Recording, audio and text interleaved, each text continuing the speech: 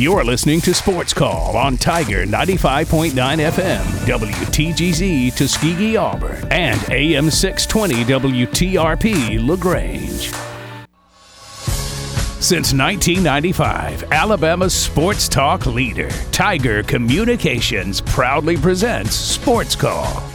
It's time to join our Sports Call crew as they discuss the latest headlines and happenings around Auburn and the entire sports world. To be part of the show, give us a call at 334-887-3401 locally or toll free at 1-888-9-TIGER-9. We're taking phone calls all show long and want to talk about whatever you've got on your mind.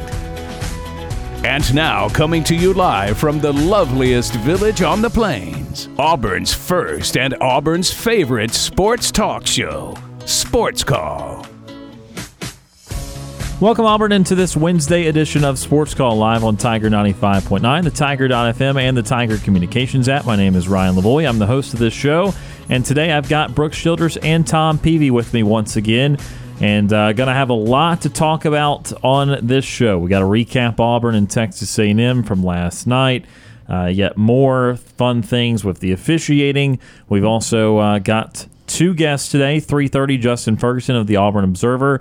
5:15, we'll have Joe Bartle of RotoWire to talk all things Super Bowl. And because LeBron James broke the all-time scoring record last night, we're going to have a little bit of a game in the 4 o'clock hour. We're going to give you some of the more famous records out there, and we're going to tell you if those are breakable or unbreakable records. So a lot to do on the show today. Birthdays in sports, as always, nightly TV guide. A lot to do here on this Wednesday edition of Sports Call. Again, Ryan, Brooks, and Tom with you here today. Tom, how are you doing? Whoa, excuse me. Doing great. Tough one last night for Auburn basketball. We'll deep dive into more of that, but just a tough loss. And but you got to put it behind you, rebound, and get ready for the big one coming up Saturday with Alabama coming in here and College game day coming on campus. So can't dwell on that one. You got to move on. But other than that, doing all right. Ready to talk some sports ball. Sports ball is always what we like to talk about. Brooks, how are you doing? Unless we talk about hockey for a little bit, then it's not really sports ball. It's sports puck ball. Puck ball thing.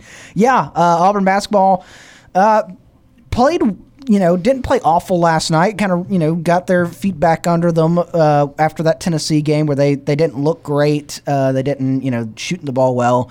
But then, we talked about it yesterday. The Pat Adams effect came into play last night. With that game. A lot of free throws shot, especially on one side of the ball. 3 technical fouls were assessed during the game. And, yeah, it was, it wasn't pretty. Auburn had some chances to win that basketball game last night. But, I'm not going to sit here and say it was all the refs. But, there was some – There was a little disparity on the little slant there. Yeah, there was a little Texas home cooking down there in College Station. But yeah, we'll dive into all of that. LeBron James broke the scoring record last night. Big moment for the NBA. Big moment for basketball history. Happened last night. It was a fun night in sports. A lot of stuff going on, and this Auburn basketball team now turns and looks toward the Alabama Crimson Tide, number 3 team in the country coming in. They play tonight. They host Florida tonight, so we'll get to see a little bit more of them before they come to Auburn on Saturday. But, yeah, it's going to be a fun day on Sports Call. Can't wait to talk to all of our callers. Can't wait to get to that the segment you teased earlier about the breakable or unbreakable records later in the show. That should be really fun. Yeah, well, I put 7 or 8 on the page, but baseball, it's so hard not to put a lot of baseball records on there because there's so many different stats in that sport that are relevant, and a lot of them, obviously baseball being the oldest sport here, a lot of them are very well advanced records. So we only put a couple on there, but just know when we do get to that segment, there could have been 7 or 8 more just from Major League Baseball. But let's dive right into Auburn and Texas A&M. Of course, Auburn falling just short in another road game, another quad one opportunity. Tigers falling 83-78 in College Station. And I mean, let's not beat around the bush. The story here was the free throw shooting. Free throws 31 of 39 for Texas A&M. Auburn 9 of 14. A&M shot 25 more foul shots. They made 22 more foul shots. I thought percentage-wise, Auburn, look, I think even though they gave up 83 points, I don't think it was a poor defensive effort. Obviously, things got a little bit off the tracks late in the second half. But, I mean, just the pure numbers here, 31 points coming out the foul line. Sure, you can criticize Auburn's defense a little bit for committing some of those fouls, but also we know how the game was slanted and how it was called. And one team shoots 39 free throws, the other shoots 14. And look, it's not like Auburn shot a ton more threes. They shot 24 compared to A&M's 18. So Auburn went down low as much as A&M did for the most part, and yet A&M ends up with 25 more foul shots. There's going to be plenty of times where teams shouldn't be dead even. It shouldn't be 18-16 or 23-22 or something in the foul shooting department. But when it's a disparity this wide, that is clearly going to be a part of the story. Yeah. And look, 22 more points for A&M on the foul line than for Auburn at the end of the day. And almost impossible to come back from that. Yeah. I mean, it was said. I mean, Auburn. It felt like Auburn was playing 8 against 5. Adding the three officials in there. So I'm usually one of those that I don't like to say that the refs caused the game or dictated the game, and I can usually pick out something as Auburn just didn't do this or didn't do that. Auburn played well enough to win this game. I mean, you score 78 points. The rebounding was right there with them. They only A&M only had 4 more rebounds, and I mean the numbers are about the same on the rebounds. Turnovers, Auburn had 10 to A&M's 12. Yep. So I mean the turnovers were in favor of Auburn, and I don't like the fact that Auburn took 24 3-pointers. I'm still going to sit there and say that that's way too many threes to be trying to attempt, but you still hit 9. You hit 9 of the 24. 9 is a lot better than 37% than what they have been doing. So 24 is too much. But overall, Auburn did enough to win that game. Like I said, scoring 78 points on the road. When you look at all the other stats, everything is pretty much dead even. But the free throws, I mean, A&M made more free throws than Auburn attempted. By a lot. So that's lopsided. And, you can sit there and talk about, like you said, with, Auburn's defense, and the fouls. But, man, I mean, after a while, it kind of becomes pretty obvious that there's not that it's not being called evenly. I mean, when Texas A&M is doing the same things to Auburn's defense and not getting foul calls, and then Auburn gets the foul call, there's a disparity there that you just can't overlook. And so kind of what I say to that one is put that one away. I know it goes down as a loss, but I don't think Auburn has anything to hang their heads about with that one. I mean, they were right there nip and tuck. They had a lead late in the game. That they went back and forth a few times. Went back and forth a few times. So, I mean, Auburn did everything they could possibly do to win that game, and the officials just would not allow that to happen. And I will go ahead and head this off. No, there's not a conspiracy theory against Auburn. It's not the officials are out to get Auburn. They're out to punish Auburn for something. It's not. No, it's not that. It was just a poorly officiated game. You just don't have that type of a discrepancy in free throws. That just doesn't happen. If you're calling it evenly, if you're calling it straight down the middle evenly, you're not going to have that type of disparity. So I mean, it's definitely not like Auburn was just out there tackling dudes and just hacking away at folks. No, it was not like that. It was a lot of ticky-tack stuff that was called, and then the same ticky-tack stuff on the other end of the floor was not called. So that's what that was. The officials made that game. 100%. The officials made that game because everything else is pretty much dead even. There's not a stat on here that I can really find that is overwhelming one way or the other towards anybody. Everything is almost dead even on the stats except for free throws. Even something I'd like to point out real quickly here that Auburn is typically not as good at doing compared to other teams. They actually outpassed A&M in a sense in this game. Auburn had 16 assists to A&M's 12, and we talked about Auburn having 10 turnovers to A&M's 12. They were actually a little bit better distributing the basketball. I think they only had 5 assists in the Tennessee game, which is just unbelievably low. And obviously, it's an unbelievably low-scoring game, but still only like 5 assists an entire game.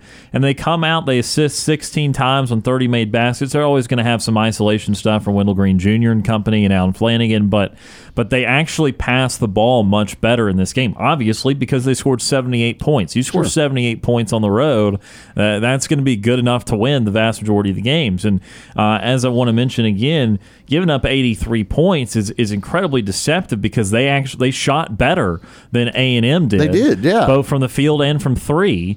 Auburn shot 47% from the field. A&M shot 42%. And even in that second half where Texas A&M scored 46 points in the second half, 24 of them were from the foul line. They scored more points from the foul line than they did from the field in the second half. Auburn's defense only allowed A&M to 40% shooting from the field and 33% from three. So very just different levels of frustration here lately for Auburn. Frustration in the Tennessee game from not being able to score at all, and then obviously a foul call late that did not go Auburn's way, and now frustration from actually, when you look at it, both sides were good enough to win. It was just the fouls and the foul calls that amounted and amassed really throughout the entirety of the game that really disabled Auburn from having a good chance to win that thing. Yeah. I mean, you look at the field goals. Auburn hit 30 from the field. Auburn hit 30 to 23 for A&M. And from the three, Auburn hit 9 and A&M hit 6. So Auburn outscored A&M in the facets of the basketball game of scoring. Auburn outscored Texas A&M in that.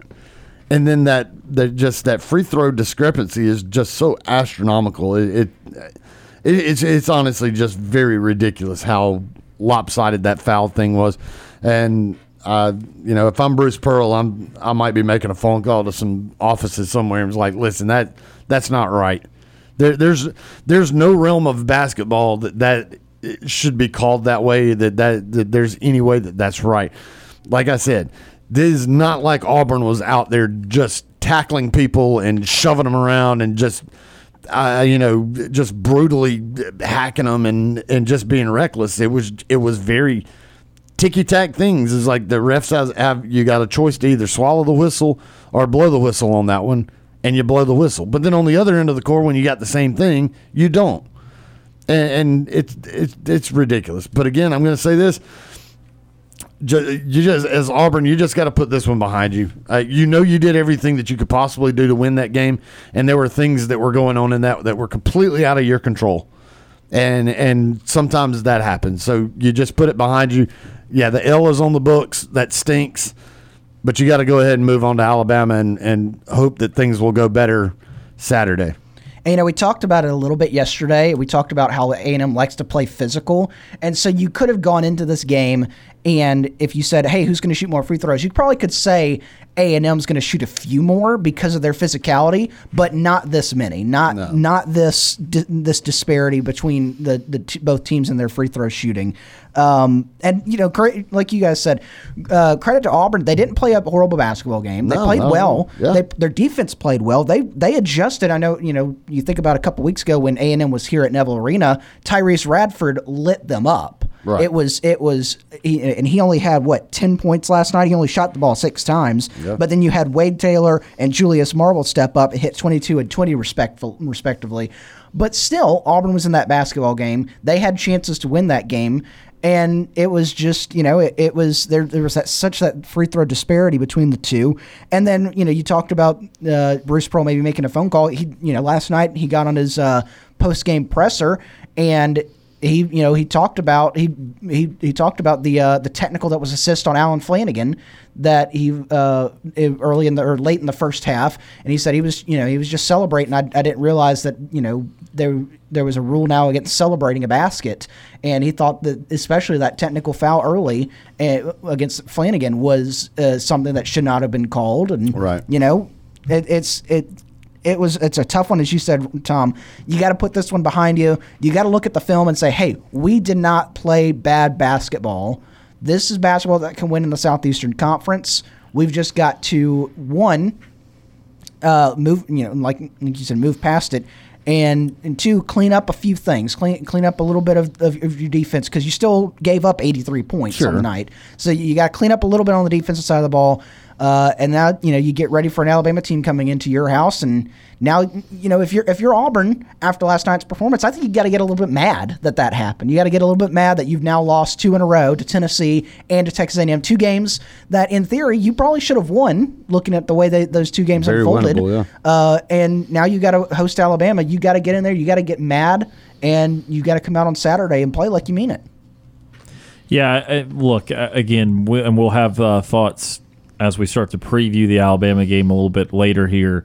And again, a reminder that there's no Friday show this week, so we'll start to preview Alabama towards the end of the show, and then certainly tomorrow. But at some point, though, it's frustrating, but they'll have to find a way to win one of these big games, because we talk about the NCAA tournament situation, and look, you might get some decent credit in the net rankings. You might not fall. You might even go up for playing quality competition, but at some point, the losses can't keep stacking up. And so Auburn's look, this one not really of their own doing. They played well enough to win. There's really not much to poke at in terms of their performance, but at some point they got to find a way to get one of these games. Hopefully there's not many more or any more that the referees have something to say there in the outcome. We need to take our first break of the show today. When we come back, birthdays in sports, and we'll get ready to talk to Justin Ferguson of the Auburn Observer. Again, that's coming up at 3:30. Stay tuned. More Sports Call after this.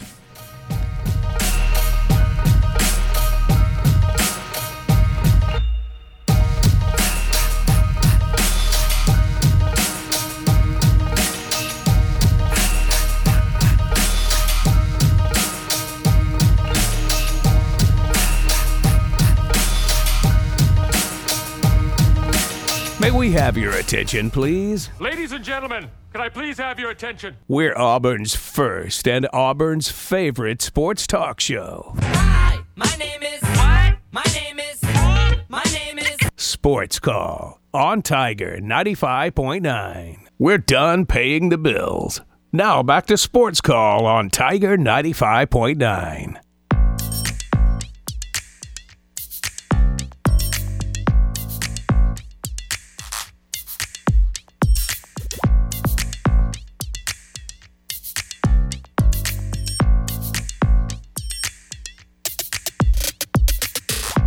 Welcome back to Sports Call on this Wednesday. Ryan Lavoie, Tom Peavy, and Brooks Childress with you here today. Just a few minutes, we'll be chatting with Justin Ferguson of the Auburn Observer. We'll probably have to bring up Buc-ee's again, since he sparked another Buc-ee's conversation yesterday. And then we'll have to obviously bring up Auburn basketball and that sort of thing. But I'm telling you, every time I pass by where they're building the Buc-ee's right down the road, it just I get more and more excited because I see new things. It's like, ooh, asphalt.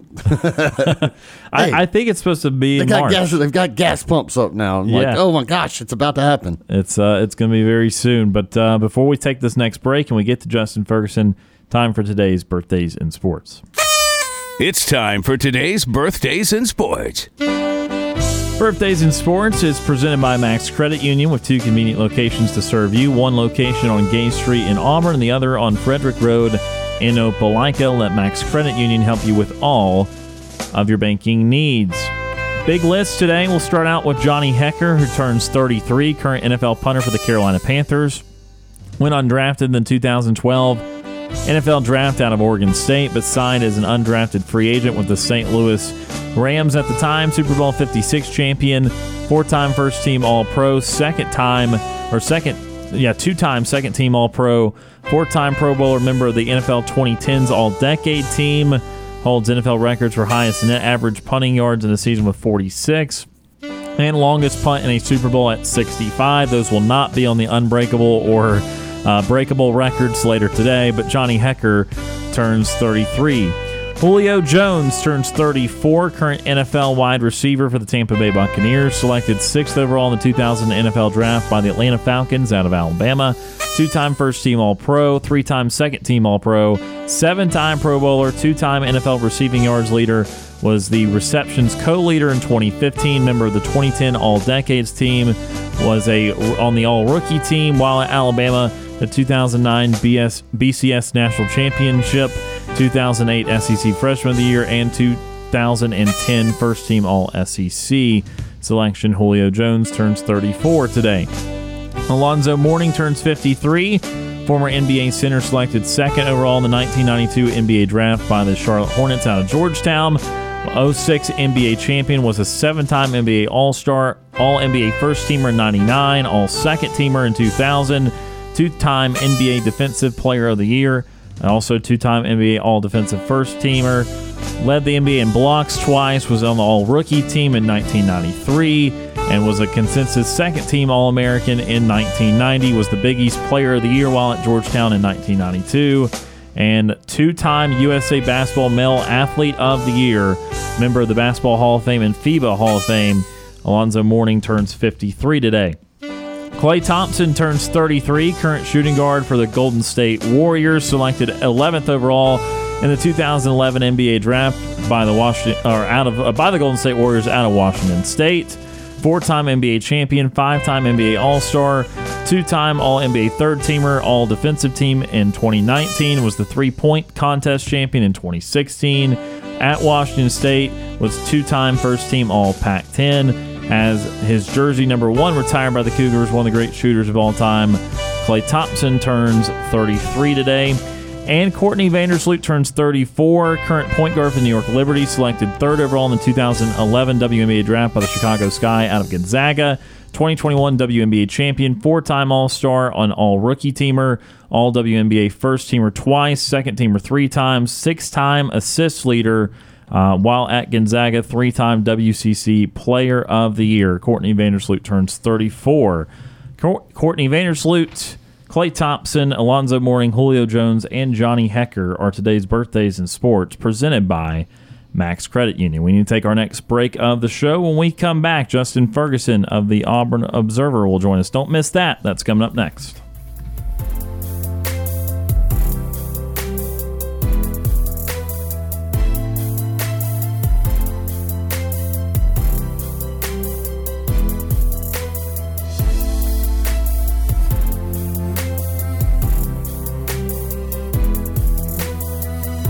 Do you want to join our conversation? Tweet us your thoughts on Twitter at SportsCallAU.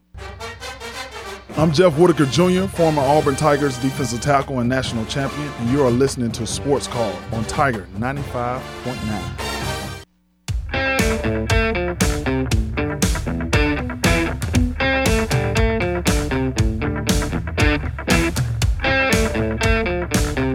Welcome back to this Wednesday edition of Sports Call here at Tiger 95.9. Ryan Lavoie, Tom Peavy, and Brooks Childress with you here today.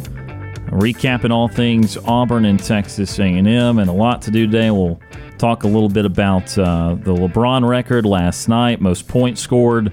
We'll talk about some of the unbreakable records in sports in a little while. Also start to transition towards the Super Bowl big week in the sports world, as always. But for now, let's go to our Auburn Bank phone line and welcome in Justin Ferguson of the Auburn Observer here for our weekly chat.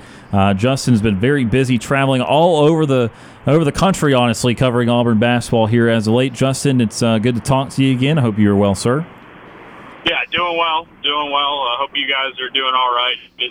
Is the weather all Auburn right now? It's been miserable here in Texas, so I'm hoping it's a little bit better back home. It's 78 degrees and sunny today, but I think some rain moving in later. Yeah, I think because it's currently 49 and raining in Houston, which I'm not a fan of. Yeah, that is headed this way, but for now, it has been a very nice day. I think tomorrow and Friday are going to be kind of yucky, but Justin, obviously going in Texas, I want to start with something fun here before we get into something that's not as fun, which has been referee talk. But you in Texas went to a Buc-ee's, and I wanted to tell you that we had our first Buc-ee's experience last week headed up to Knoxville. Stopped in the Calhoun, Georgia Buc-ee's, and that was overwhelming is what it was. I start to understand what the hype is all about. Yeah, that's it. But it is pretty cool. That's pretty much everything you'd ever want. Yeah. But I think the stuff they make in-house there is like really, really good quality. I went to one on the way up here, and then I just passed it like just a few minutes ago on the way back. So I slipped in and got me something to drink real quick. But yeah, it's just I'm hyped for the one in Auburn. Obviously, being so close to it, it's going to be good. It's not going to wear off of me. It's just it's a thing that goes back to when I was in college. I was on a road trip in Texas. And we see this giant gas station off the side of the road, and you're like, all right, we got to go check that out. From there on, it's just like, okay, yeah, this is definitely worth the hype. Yeah, absolutely. It was there was a lot going on there, that was for sure, and we definitely took advantage of some of the unique to Buc-ee's items. That was sure. Got a brisket sandwich, got some fudge, got some habanero pork rinds that were pretty good too. Do you have a favorite food item at Buc-ee's? Yeah, it's a really good question because I think about this a lot, and I get questions in my about it from time to time. I think I'm going to make a new but my single favorite thing that they do is in the mornings they'll have breakfast tacos, and they have a breakfast taco there called the Hippo. Which, it's a taco supposed to be, but by the time you get to the size of it, it's basically a burrito. And it is bacon, egg, cheese, hash browns, salsa. And it's like hands down my favorite thing that they do there. If I'm ever near one in the mornings, I'm going to get one. It is my go-to, and I'm going to be looking forward to around in Auburn.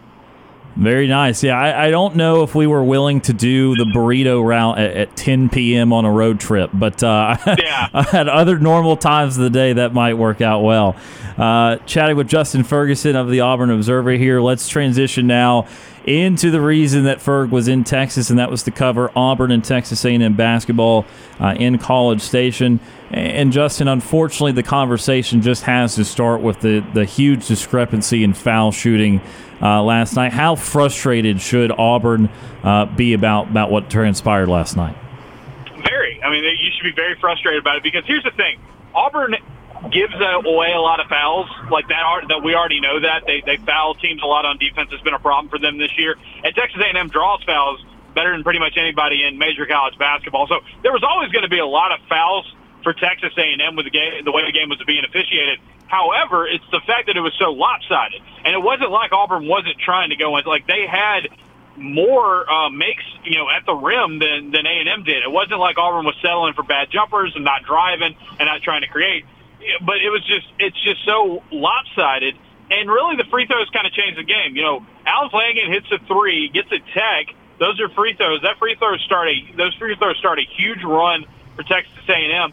And then A&M down that minute, that little stretch there with about 8-9 minutes left to go in the game until about 3 minutes left to go in the game where it was really good shot making on both sides. You got a situation really where, it was just A&M was able to stay in front because they were just drawing fouls on every end. And they did a good job of hitting their free throws. So you get to an end of a game and the other team has almost triple the amount of your attempts and makes like that. I mean, that's the game. Auburn shot better in this game. They had more field goals made. They were better from three-point. They turned the ball over a few times. They held their own on the boards on the road.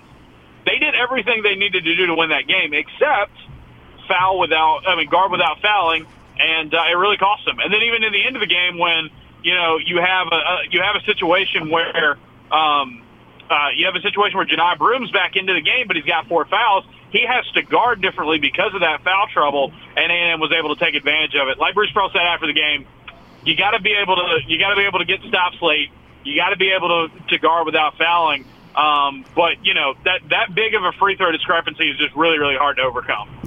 Well, and so now here's my question. I mean, obviously Bruce Pearl is going to be very frustrated with that. I mean, is this a situation? Does he make a phone call? Is there a phone call he can make to somebody to say, hey, what's going on with this, or you just kind of got to chalk it up and move on? I think you have to chalk it up and move on, but definitely it's something that he's really been frustrated with, because obviously the Wendell Green Jr. non-call at the end of the Tennessee game sticks out. Obviously the way the game was officiated here sticks out. It's something that, you voice your displeasure, but I think at the end of the day, it's like, you can't change it, right? It won't, even if you raise a fuss. So I think Bruce did a good job after the game of, not blaming the officials for the loss and not going kind of crazy about the calls, but instead just being like, you know what, we've got to do a better job of what we're doing, in this game if we're going to have a chance to win and beat good teams. And so I think that's the thing, is that you turn it into a thing like, hey, play defense and try to play so it doesn't come down to the referees. But obviously, I mean, it was the big reason why they won that game, and so it is something that's going to kind of stick in the side of their head for a while. It's another kind of what if. If the game was officiated a little differently, if some of those shots fell, in Tennessee, I mean, you could be talking about an Auburn team that is like really, really rolling right now. Instead, they're in a tough spot and they're going to have to rally from it. Justin, I wanted to talk about, you mentioned the defense there a little bit, and I want to go back to the defense on the side of for the Auburn Tigers. Is you saw in the first matchup here at Neville Arena that Tyrese Radford just went nuts, and then last night it felt like Auburn's defense did a good job adjusting that, only allowing him 6 shots. He only had 10 points, but you had Wade Taylor and Julius Marble go off for 22 and 20 respectfully. What was your thoughts on the defensive play last night by the Tigers? Yeah, they just didn't do it. They didn't do a good enough job of impacting the ball screens. I think Wade Taylor got some good opportunities to kind of bomb away from deep a little bit. Some quick threes, some open threes that he was able to take. And then, I think Marble did most of his damage there down the stretch when Janai Broome either wasn't on the floor or when he was on the floor with 4 fouls. So it's just like Auburn could have done a better job. I asked Bruce Pearl about that afterwards. He said, you got to do a better job. Front the post, try to deny that pass and not let it happen. Auburn's defense it wasn't good enough in the game, right? You can even say with the officiating, you even say with the free throws, it just wasn't what they were doing, especially coming off of what they did against Tennessee.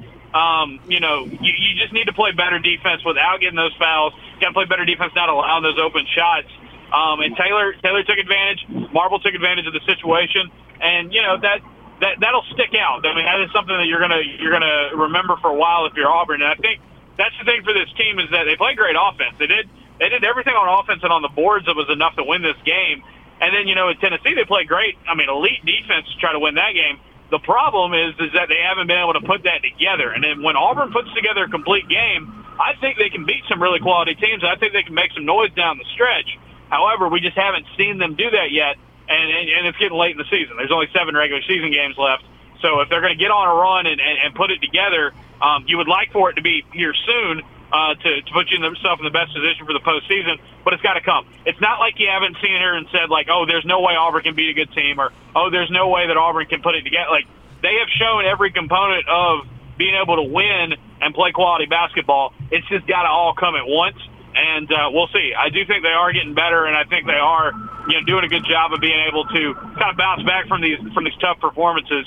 It's not like a team, they score 43 in Tennessee and then have a great offensive game at Texas A&M. I mean, they have a short memory, which is very good, and I think that's going to be necessary for them to put it all together. Justin, you sent out this tweet a little bit earlier today talking about Auburn's metrics going into this, and like you mentioned, you got very limited games coming up. How does this game for the Tigers affect where their standings come, once you get to tournament time in March? Yeah, they lost this game, and they only dropped 1 spot in the net. I mean, here's the thing. Auburn's about to play their 4th of 4, quad 1 games in a streak of 5. Now, if you don't get any of them, that's tough, because that's something that definitely, quad 1 games boost your resume. It doesn't kill your resume, because, if you lose to good teams and you lose like Auburn has done for the most part, close games to good teams, you don't get knocked for that very much by the NCAA selection committee. But what instead is, you have a chance to kind of get more comfortable, boost yourself up. I mean, that's the key for Auburn right now. It's they've got to play these quad 1 games and get one. And so if it's not Saturday against Alabama, you get a few more down the stretch at the end of the season with Kentucky and Bama and Tennessee. you need to get at least one, I think, to feel really comfortable about what you've got, here moving forward. But, yeah, I mean, like losing close games on the road when you're an underdog doesn't necessarily hurt you a ton. And, like, Auburn right now pretty much is a consensus 8 seed, 9 seed. You have, like, there's some talk from, like, Auburn fans to be like, oh, well, this team's not going to make the tournament, or this team's in danger of missing the tournament. That's not the case right now. The case right now for Auburn is, they've just missed opportunities to get firmly in better seed line. You got to look around in the league, in college basketball. It's a weak bubble. It's a weak year of college basketball in terms of contenders in the power conferences. So Auburn's been able to take advantage of that. So it's more missed opportunities than anything. I mean, you win against Tennessee, you win against West Virginia, or you win against Texas A&M. You're talking about Auburn being really in a really, really good spot. Instead, you lose all three of those games. You lose a fourth to USC on the road when you don't have Wendell Green Jr., and it's like any one of those games would have been great for the resume. So for Auburn, it means that you have no margin for error in the games coming up where you are favorites. Missouri, Vanderbilt, Ole Miss coming up. So you got to take care of business against those and get one of these. Whether it's Alabama on Saturday or one of the ones down the stretch, you need to get them because, again, it won't hurt you, but you need to at least be able to show you can do a little something against the best of the best to make sure in the eyes of the committee that you are definitely an NCAA tournament team. And 3 of these final 7 regular season games are against Alabama and Tennessee, including the first matchup with the Crimson Tide this weekend. College game day coming to Neville Arena on Saturday. We know the environment is going to be electric, but we also know that this Alabama team coming in, Ferg, is an awesome basketball team, and it goes beyond Brandon Miller. So what are all the things that they do well and what Auburn's going to have to be on the alert for? Yeah, no, Alabama is just a offensive force, and their defense has been pretty good too this season. Really, really good, I should say. But like their offense is incredible. I mean, they have so many weapons. Brandon Miller, obviously, I think is the best player in the SEC this year. And as a freshman, he's doing a lot of kind of what Auburn got out of Jabari last season, which is pretty impressive to see that kind of go back to back here in the state. Maker, Mark Sears is having a great season. They're able to get really good production out of a lot of different guys. They play fast. They play deep. For Auburn, though, you got to look at the games where teams have been able to either come close to beating Alabama or, in the case of Oklahoma, beat Alabama. And one of two things have happened.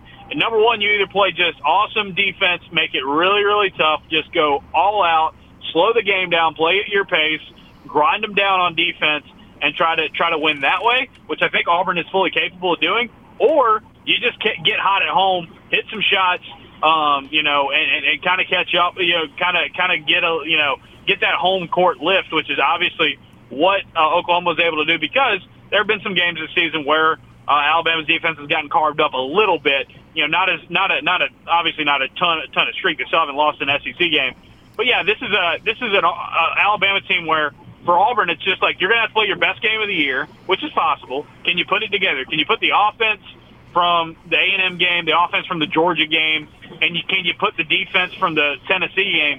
Can you fuse that together, play in front of a great crowd, hopefully get the whistles to go in your way a little bit better because you're at home, and you could definitely walk out of there with a big win. Like that it's definitely on the cards, but it's going to take really, really good. It's going to take something complete. That's the thing. We've seen Auburn play offense and defense well enough to beat a team like Alabama this year.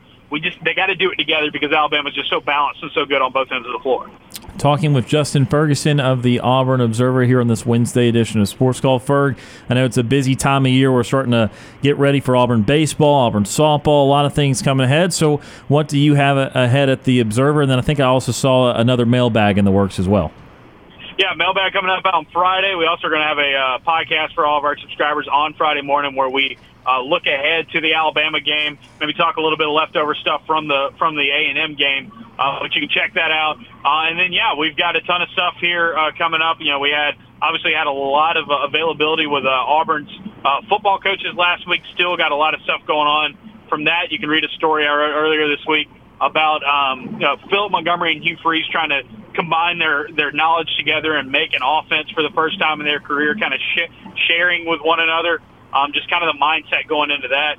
You can read that. There's a lot of other football stuff on there as well, some recruiting stuff.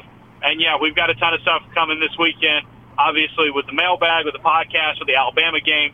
and we're getting closer and closer to football, so we'll have football newsletters as well. Perfect time to sign up. AuburnObserver.com. It's $6 a month, or you can pay $60 and get a full year, which means you get 2 months free if you do go ahead and pay for that full year.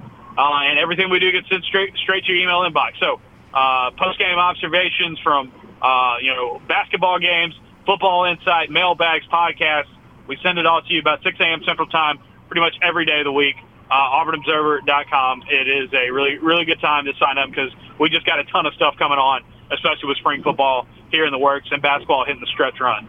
Absolutely. Justin, as always, the time is greatly appreciated. Be safe traveling in that very not fun weather, and we look forward to talking to you again soon. Yeah, y'all be good. Thank you. That is Justin Ferguson of the Auburn Observer joining us on this Wednesday edition of Sports Call. We need to take our final timeout of hour number 1. We'll wrap things up for hour number 1 in just a moment.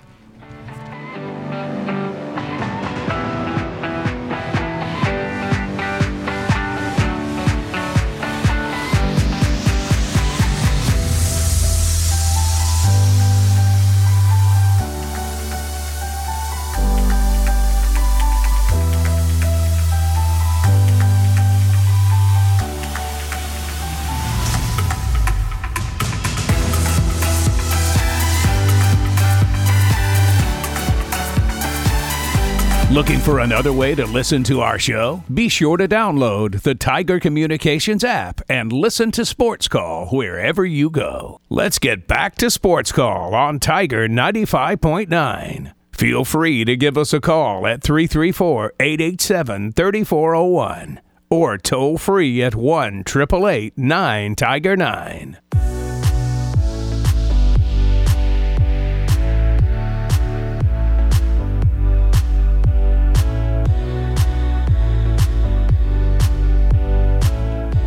Final segment of the first hour here of Sports Call on this Wednesday. Ryan Lavoie, Brooks Childress, and Tom Peavy.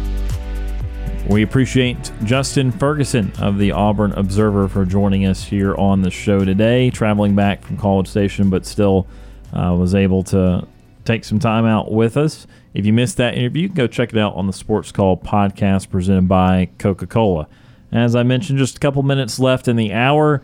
Random news thing that I want to bring up here because I saw this during the interview with Ferg, and it just made me confused of how these kind of contracts get handed out.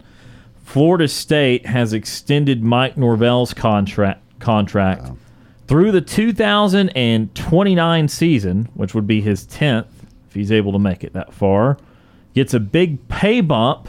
He'll go up to $8.05 million a year after earning $4.5 million a year, almost double there. And I want to remind everyone, despite the 10-3 season that he had at Florida State last year, in his 3 seasons with the Seminoles, he is 18-16 overall. 18-16 at Florida State. And he's getting an extension that will pay him $8 million a year and will go through the 2029 season. I'm sorry, does that not seem absurd to you? Yeah, that's 18-16 overall at FSU. Yeah. And I could make the argument that if they go like 7-5 next year, because they're going to be expected to be a top 10 team in the country with their 10-3 year this year with Travis coming back, like they're going to be expected to have a big year. So if they flop next year for whatever reason and go like 7-5, I could make the case in firing him.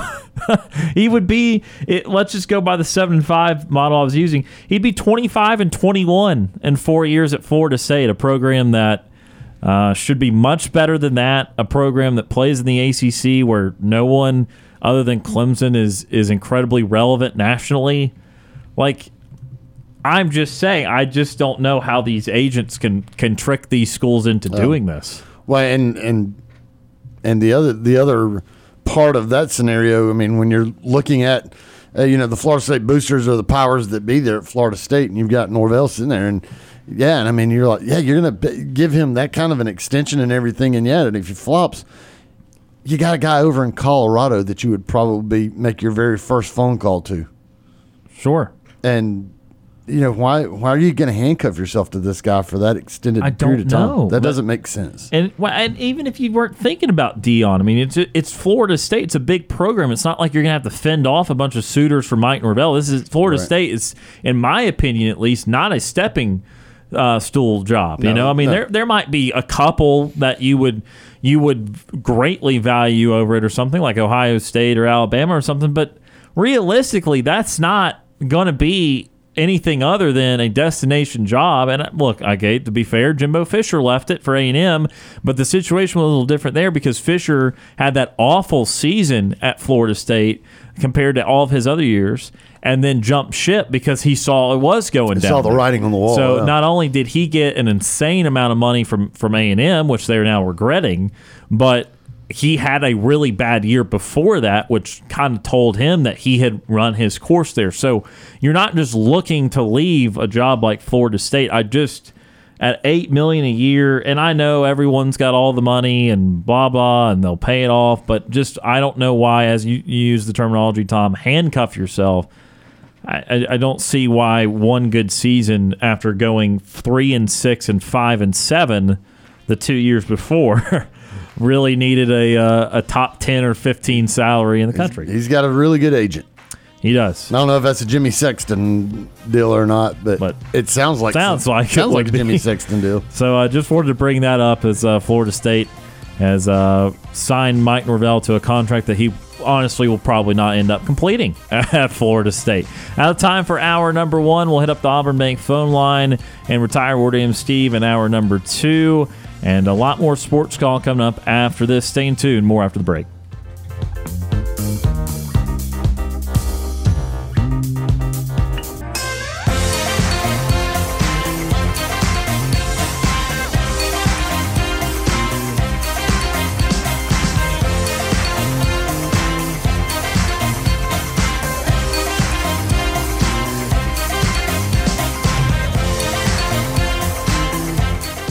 One hour of our show is in the books. We've got more to come. Stay tuned for another hour of Sports Call right after the break.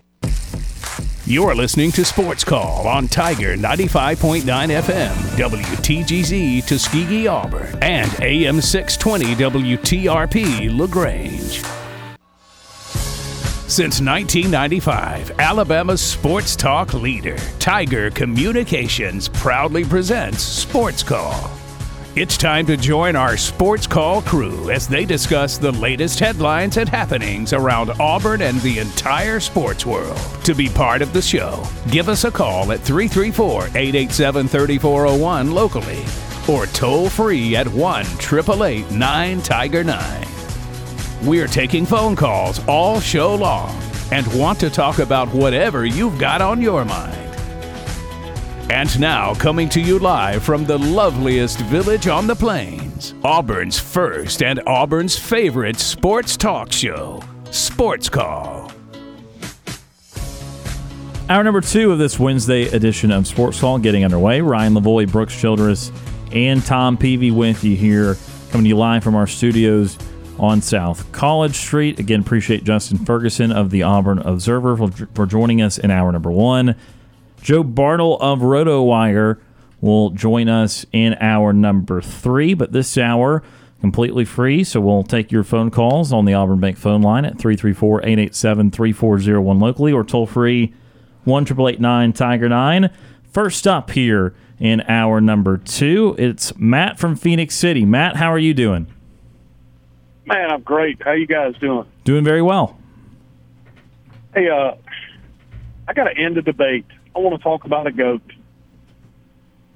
There's a lot of debate, I'm sure, of who is the greatest of all time. Some people might say it's LeBron. Some people might say it's Michael Jordan. But I don't even want to talk about those two. I want to talk about Jimmy Sexton.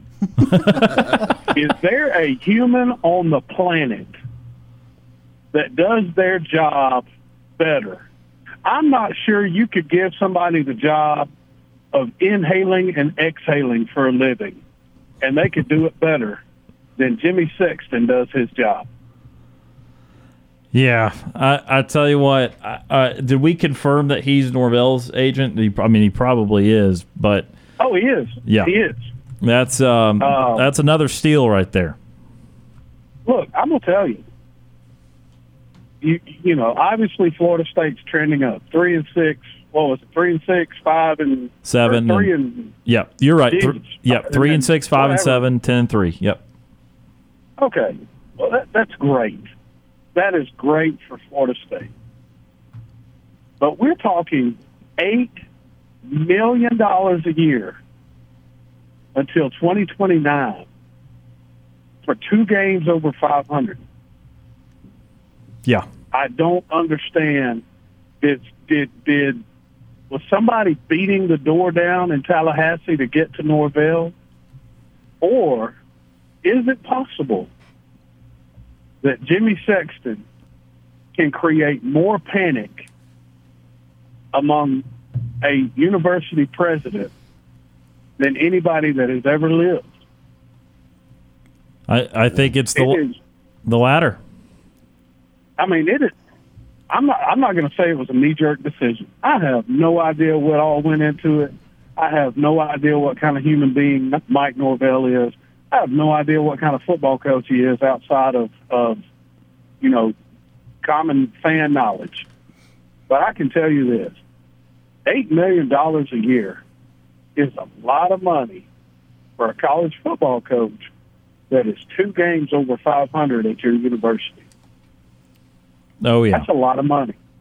But look, while we're talking about grades, I'm expecting a follow-up call. You have a fan that calls in that may be one of the greatest Bammers of all time that claims that the Crimson Tide is going to roll into Neville Arena and drop a hundo on Bruce Pearl and run Auburn out of the Coliseum by 50. And I want to know what you're willing to put on the line on your confidence. I think Jimmy Sexton gave him a phone call and talked him up before he called yesterday. I want to know what we're laying on the line. First of all, Alabama will not drop 100 in Neville Arena. Second of all, they might beat Auburn, but it ain't going to be by 50. And I've got to know, what are we putting on the line, Anthony? And I guess I need to switch over and listen to Feinbaum to hear your response. But I'm going to turn the volume back up and wait on the phone call. Thank you very much for the call, Matt. Very much. That is Matt from Phoenix City joining us on our Auburn Bank phone line. Yeah, that one yesterday, look, we went to break right after it. I recall it. I did not want to give it honestly, I didn't want to give it the service of great breakdown because a 50-point game against Auburn is just not going to happen. And Matt said it right there himself there that, yeah, Alabama might win on Saturday. They might be able to sweep Auburn this year. Alabama is a really good team. But we know that Auburn is not a bad basketball team. We know that they are very good at home. We know this is a big-time rivalry. And no matter what happens, it's not going to be a 50-point blowout, and it's not going to make Auburn look like Tony Barbee is coaching them again. Right. And so we will see if Anthony calls in after that game, and especially when it's not what he said it will be. But I can't imagine that kind of result. And it by the way, I do not think Auburn will lose by 50 or anything of the such, even in Tuscaloosa. That again, this is not Auburn is not LSU, and Auburn is not Vanderbilt, who they ended up beating really bad, or Alabama did in Tuscaloosa. Even on the road, Alabama did not squash them like they did at home. So I don't think that will be. I think it's safe to say it will not be anything what Anthony said it would be. No, I don't see that happening. I agree. with everything, Alabama could very well win this game. Alabama's going to be favored in this game. Yeah. But, no. A 50-point win, no. Not happening. Not happening at all. Yeah, I think everyone can agree on that one. All right, let's go back to our Auburn Bank phone line now, 334-887-3401 locally, or toll-free 1-888-9-TIGER-9. Next up on the show today, Tony from Tuskegee. Tony joins the program. Tony, how are you doing? Fine. How about yourself? Doing well. Great. Yeah, I watched that game last night, Auburn and Texas A&M. If Alabama get the calls like Texas A&M got, and they stopped Wendell Green, Alabama put up 60 points and never win. No, I mean, I can see them putting up 60.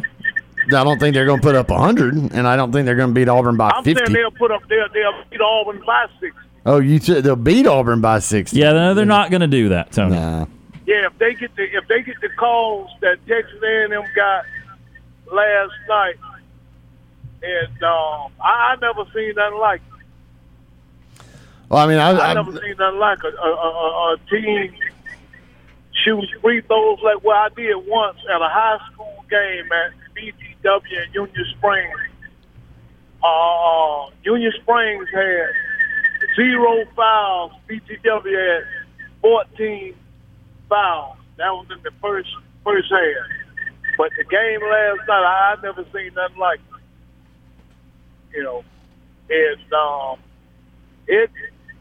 something should be done about officiating like that. I mean, a different, like I heard you all talk about it earlier, but indifference like that, those guys shouldn't even officiate anymore. Yeah.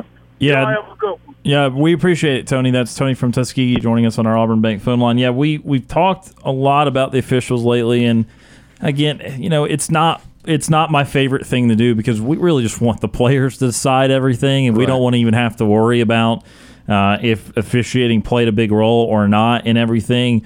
Unfortunately, for these last two games, the call at the end of the Tennessee game, and then again throughout this A&M game, they inserted themselves in the game, and their calls were incredibly important, and in this case, one-sided. And Brooks talked about with Ferg talked about it.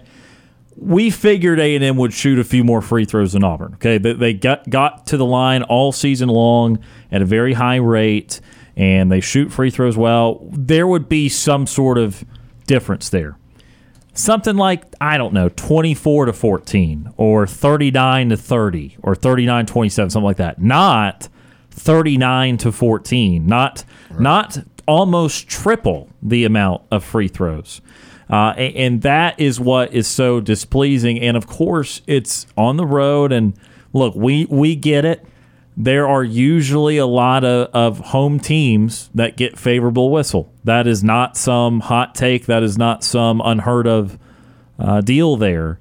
But to that extreme is very frustrating because if you just take the points from the floor, okay, if you don't count either team's free throws, okay, Auburn outscored Texas A&M just from the field by 17 points. They would have had 69 if you take away Auburn's 9 free throws, and A&M would have had 52 if you take away A&M's free throws. Auburn outplayed them between the lines in live action. Yeah. Dead ball free throws is where A&M made their hay and got the whistle and got the victory there. So again, very frustrating with that. I just genuinely hope to not have to talk about this all year long. Yeah. But the last two games, it's been a factor. Like I said, and that's what's so frustrating when you look at the box score and you see how evenly everything was throughout all categories of that. And we mentioned the rebounds. That Auburn was only out rebounded by 4. So I mean that was dead even. In field goals and threes, Auburn outscored them. Turnovers, Auburn outdid them in turnovers. 12-6 in the paint. Auburn outdid them 38-32. Second chance points, it was 13-12 in favor of A&M, so that was close. Fast break points, 8-1 in favor of Auburn. Now, there was a pretty big discrepancy in bench points, 22-10 in favor of A&M, but again, a lot of that comes from the free throw line. I mean, everything on this points in favor of Auburn winning until you look at the free throws, and that's just a huge discrepancy. And I'm sorry. I again, I'll say this. I'm not one of those that likes to place blame on referees because you still got to play the game. But when you've got that big of a difference in free throws, then that is the officials putting themselves into that game and dictating how that game goes. And you can go back and you can watch that game. The things that were happening on one end of the floor that were not getting called fouls were getting called on fouls on the other end of the floor. And that's just simply the way that was. Now, you have to try to figure out a way to battle through that. But, I mean, at a certain point, you just can't battle through that. Yeah. If you're doing what you're supposed to do and you're getting called a foul, and then the same thing happens and they're not calling a foul, it really just kind of becomes out of your hands and completely out of your control at that point. So it's frustrating. This is one of the more frustrating losses I think I can imagine because, like I said, in some of these others, the Tennessee game, you can sit there and point out things that, you know, with Auburn, if you had just done this, it would have been fine. If you just shot the ball a little bit better, right, it would have been fine. You can't really say that here. Auburn shot the ball great. I shouldn't say they shot the ball great, but they shot the ball well. They shot it well. They shot it a lot better than they did against Tennessee. You can't sit there and go, well, the defense. Well, no, the defense was pretty good because you force more turnovers. You're on the boards dead even with them. They allowed only 52 points from the actual field. Only allowed 40%. Yeah. So you can't really sit there and say the offense was terrible. You can't sit there and say the defense was terrible. Literally, free throw shooting. Yep.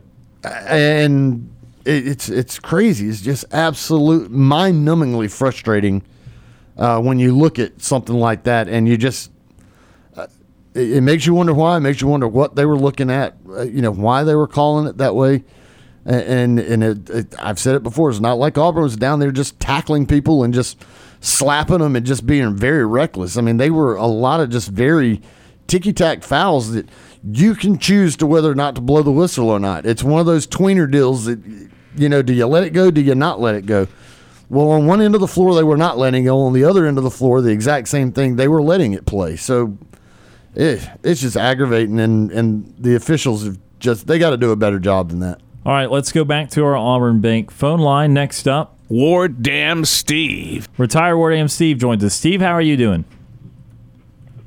Well, I'm still recovering from last night's what I call crap fest of a basketball game. I'll tell you right now, and my son agreed with me, who's played basketball.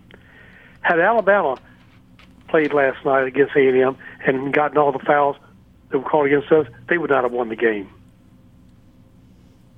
Yeah, I mean, it's going to be almost impossible for anyone to overcome the foul shooting disparity that there was last night.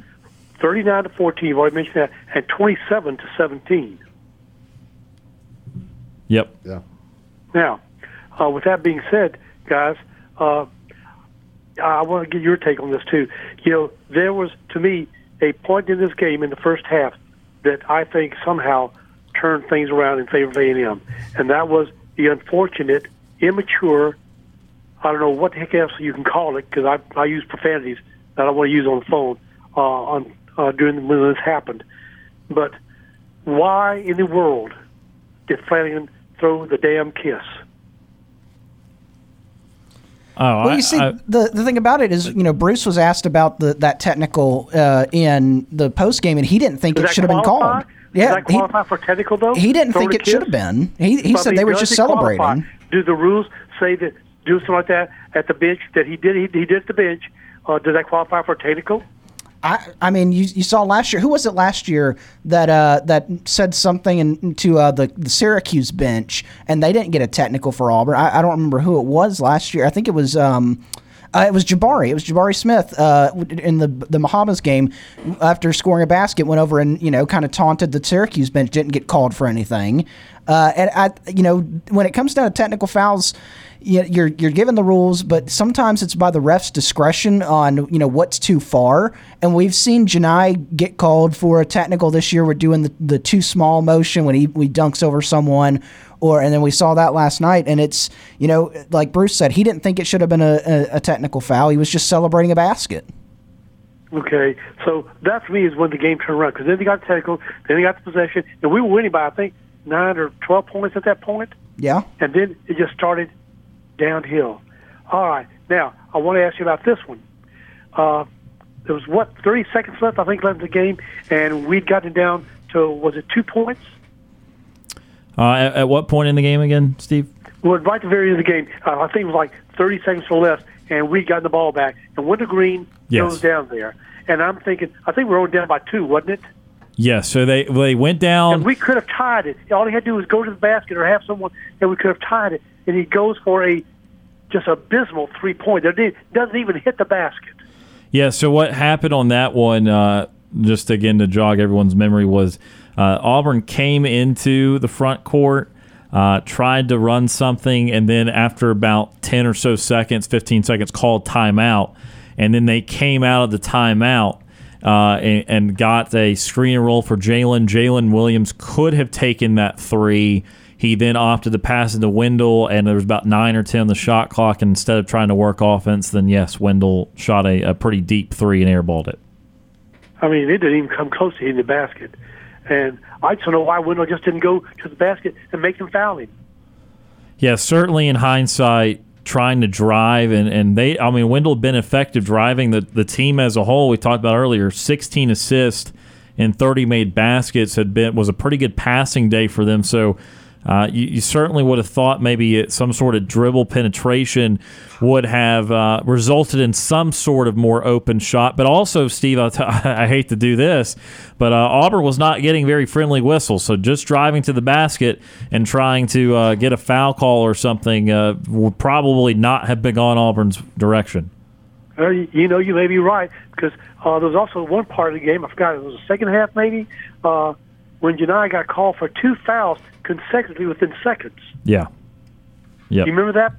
Yeah, he was in foul trouble for sure. They happened quickly. The first one, then the second one, when they were inbounding. I said, what in the world happened? All right, but then the uncharacteristic thing happened. And if it can happen, it happens to Auburn. Our best free throw shooter, because he is our best, Wendell Green goes and misses both free throws. Yeah, and I remember him. Him 1 of 2. I remember him missing the front end of a 1-and-1 too. Right. So then he missed 2 free throws. It was a 2 foul shot. But anyway, he missed 2 back to back. I said, "How you miss 2 of them? Don't do this, Wendell." Look. My son says he doesn't think we can make it to the big dance because we only have 1 quad win. There are a bunch of other teams out there that have more than 1 quad win. And we only got 3 games that I'm sure we pretty much will win and should win, and that's the Ole Miss, Missouri, and Vanderbilt game. Yeah. But my son says that ain't enough. So guys, I want to run this by you. Do you think that Auburn will win any quad 1 games that are left remaining on our schedules? Yes. I honestly think Auburn beats Alabama this Saturday. I think they've got 1 or 2. Look, both Alabama and Tennessee game in Neville Arena is going to be a solid shot at it.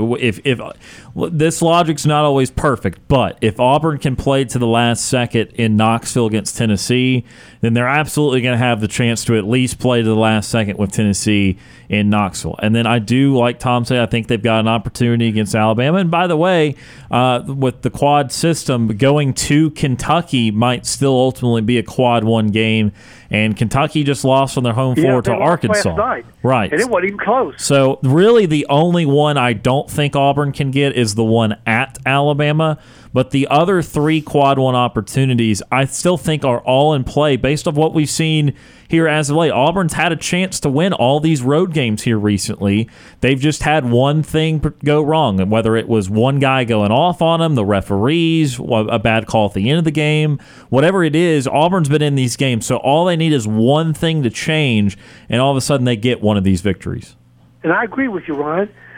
What I'm getting to start snake bit here is Auburn can't seem to pull out these games because of one or something factor that either they self-inflicted or they had no control over. The officiating either bites us in the butt or we do something to call an unnecessary foul. And that's what I'm wondering, is Auburn going to just, not learn to do whatever they need to do to turn us around? I'm tired of I'm worn out by hearing, well, at Tennessee, we could have won that one. We should have won that. But, this is what happened. Well, at A&M last night, in fact, I thought we'd won the game.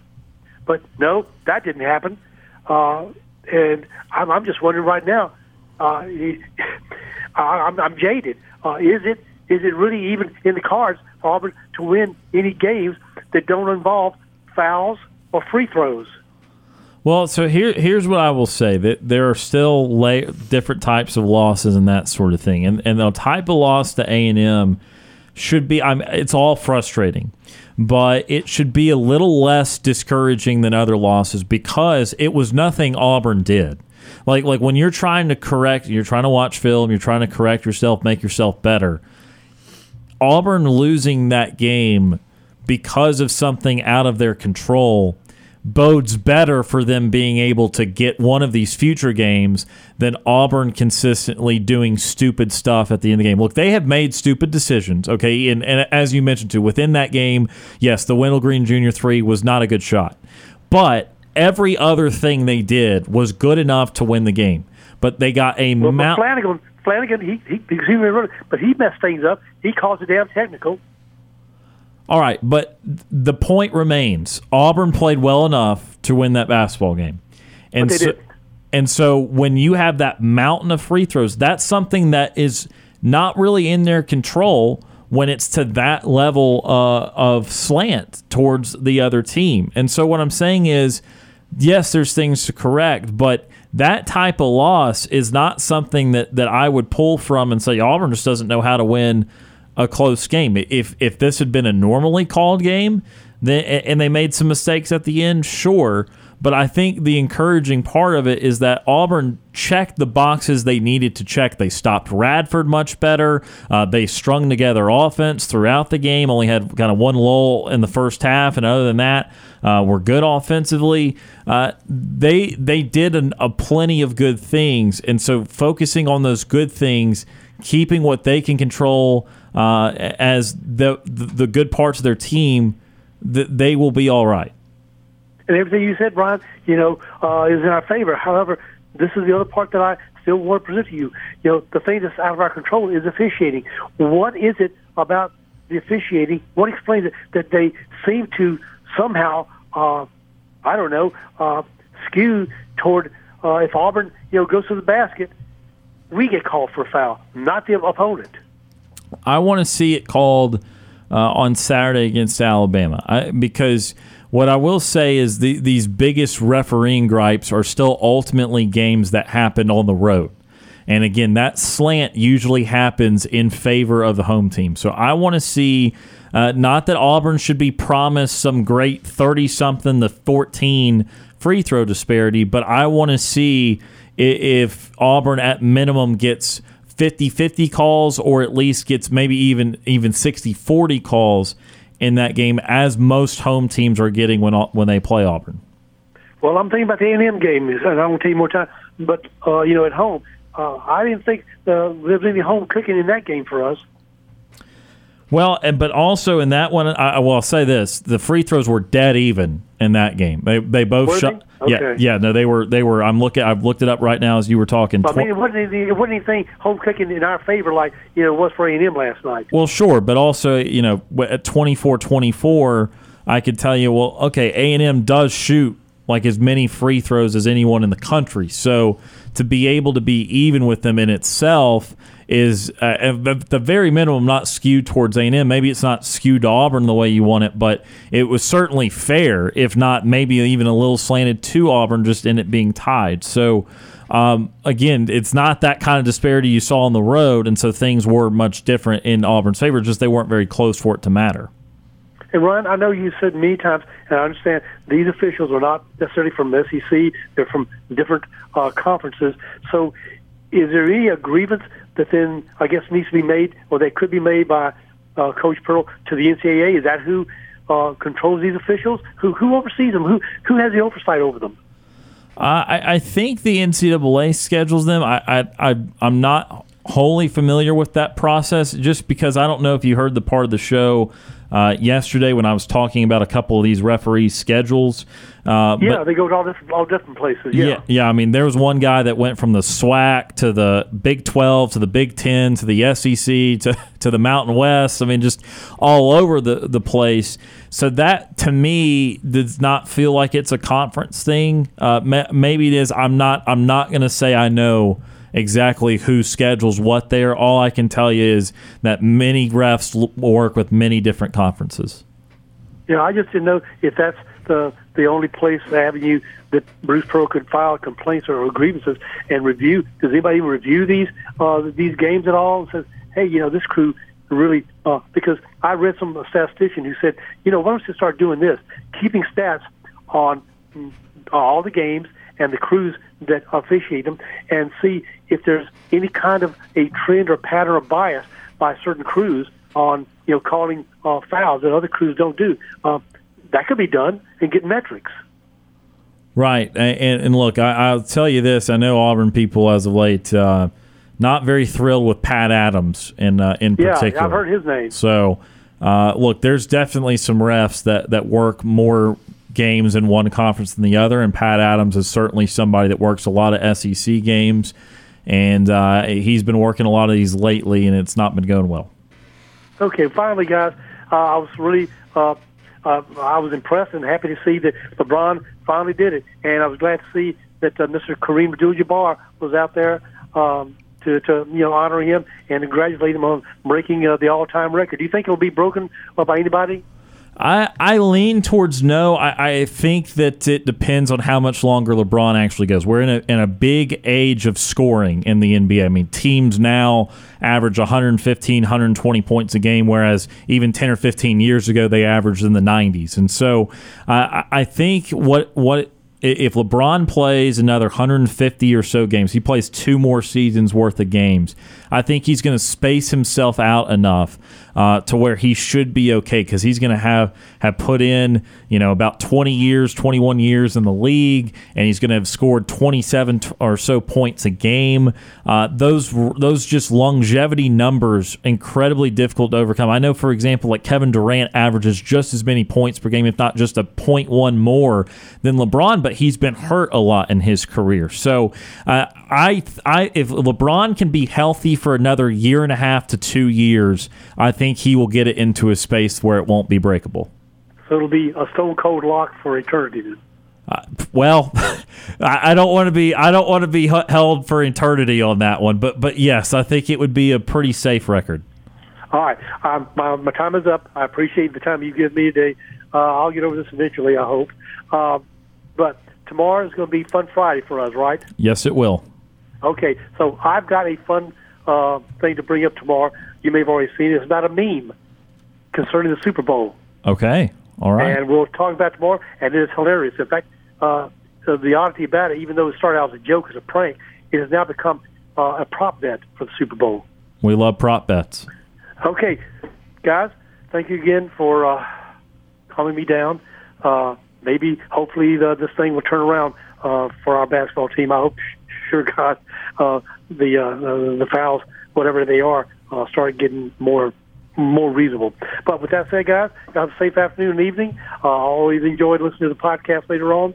So until tomorrow, guys, War Damn Eagle, no matter what the referees say. Oh, I'm sorry, I just heard the whistle. I'll let you go.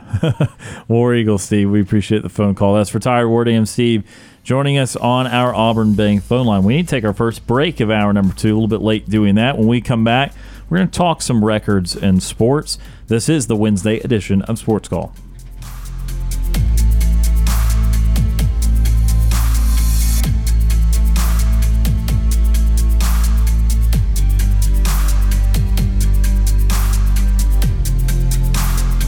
Want to know how easy it is to listen to our show? All you have to do with your Amazon smart device is say, Alexa, play Sports Call Auburn. I'm Corey Grant, former Auburn football and NFL running back, and you are listening to Sports Call on Tiger 95.9.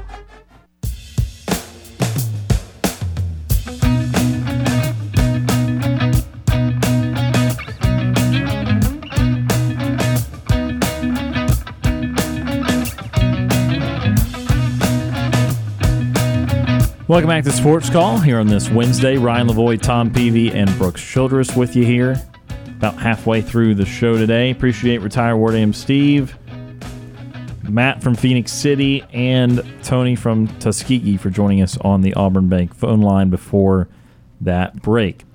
Steve kind of ended us with the LeBron record, as last night LeBron James became the all-time leading scorer in the NBA. He technically already was that when you combined regular season and playoff points, but now the official regular season leader in scoring. And if you listen to LeBron, he's going to play 2, 3, maybe even 4 more years, so it could really start to leg out that record. And that got us thinking, and I'm sure a lot of talk shows, honestly, today, about some of the great records of all time in sports, and if they are breakable or unbreakable. And I've got 7 or 8 here in front of me. And again, there's some of these sports there could be a million records worth talking about. Yeah. And we'll start in college football because I have a couple college football ones on here. And I want to start with Ron Dayne's rushing yards record. So Ron Dayne out of Wisconsin, 7,125 rushing yards in his career. Is that a breakable or unbreakable record? I think that's a breakable record. I will say this. I think it's a breakable record if the player stays the full amount of years. 4 years, yeah. The only thing that makes me think it could potentially be unbreakable is, these guys spend a couple of years and then they're done. And so they never have a chance to achieve that. But for somebody that stays a full 4, I think that's an attainable record. Yeah, I mean, tough. There's just not as much longevity in the NFL anymore, except for maybe at the quarterback position. You don't have a lot of guys that are really good for as long. It's gotten so much where if you're not producing right away, your teams are starting to move off of you a little bit quicker in every position.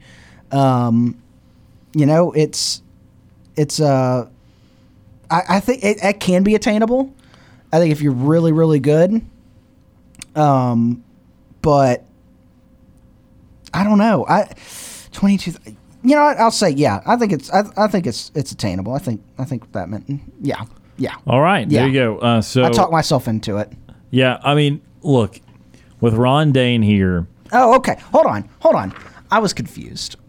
You thought we were talking about Jerry Rice. I went straight to Jerry Rice. That was the top of the page, but I wanted to start college football. I went straight to Jerry Rice. All right, now you said NFL, and I was like, I don't know what's happening. Now I'm back. All right. Ron Dayne, 7,125 rushing yards. I'm with Tom. I think if you are really good from your freshman year on through, it's very attainable. But you just have to be I think you got to get in there that first year starter, and you got to be. And it also depends on college football, your system, like whatever system you're in. Like there could be guys out there that could be potential. Like, hey, I'm talented enough they could do it, but they're not in the right system, and so you got to find your right system for that, and especially in college football now. The one thing I'm looking at, I'd have to go back. I don't know where this stat came from, but I'm actually looking at the Wikipedia career rushing, and I've got Donnell Pumphrey at number 1, but they also only have Ron Dayne at 6,003. They have Ron Dayne at 6,397. Interesting. I pulled this off of ESPN, Worldwide Leader. So this is just off of Wikipedia. Donnell Pumphrey from 2013 to 2016, they have him at 6,405. Ron Dayne second at 6,397. Ricky Williams third, 6,279. But let's just say, for the sake of can this be accomplished, Jonathan Taylor had 6,174 in only 3 years at Wisconsin. So that shows you it's definitely attainable because Jonathan Taylor got really close to it in just 3 years. And so if he stays a fourth year and has another 1,000-yard season, then he's over the 7,000-yard mark. And that Wisconsin system lends itself to that happening too. But the thing is, I mean, you also see, how recent some of these guys are and how great they were. D'Angelo Williams at Memphis, left in 2005. He's over 6,000 yards. Royce Freeman from Oregon left in 2017, and he was over 5,600 yards. So here's why the discrepancy. I found it. Okay. The NCAA did not used to count bowl game rushing for a career. Oh. And if you factor in Ron Dayne's bowl games, that's where he has 7,125. His bowl game yardage, he had 246 in the 96 Copper Bowl, 246 in the 99 Rose Bowl, and 200 yards in the 2000 Rose Bowl. That'll do it. And me personally, again, the NCAA.com lists Pumphrey as first, but it made that asterisk about Dayne. So I gave you kind of a controversial record. It's all right. I personally think if you ran for the yards, you ran for the yards. Right. And they count him now, so I'm still going with Dayne there as the 7,125. But that brings me to an interesting point about this record, and my point was going to be you play more football games now than you did in the 90s, where you usually had 11-game regular seasons and then a bowl game or maybe a conference championship, depending if you're the right conference. So you do play more games. The issue is if you're a really good running back, you know that your carries are numbered. It's the most taxing position to play in football. And so you don't see many guys stay 4 years. Pumphrey was a great case because San Diego State was a smaller school. He wasn't valued properly. Right. So I think for this record to be breakable, it's going to have to come out of a smaller school that's able to maintain their player for 4 years, because a big conference running back is going to get a call to the NFL after year 3. And unless you're going to rush for roughly 2,400 yards a year for 3 years, you're going to need 4 years to break this. So I will go breakable, but with the caveat, it's going to have to come from a lower part of the FBS, not a big school. Yeah, well, and I'm right there with you. The other reason, just looking at it again, why I think it's breakable is because the gap between Ron Dayne's record and who would be next is not that much difference. Right. So that makes me think it's attainable. But also, you have recent players. If it was a deal where Ron Dayne was like the anomaly that, set that rushing record, and it was something that had not been done since like the 60s or something crazy differential, and it's like that's going to be hard to attain because nobody ever even gets close to that. But you actually see guys, kind of nipping at that. So in recent times, and so that's why I think that's one that could be beat. It's going to be tough, but I think it's beatable. Get me a 4-year starter at a military academy. Yeah, there you go. Because I just even looking at the types of seasons you have to do this.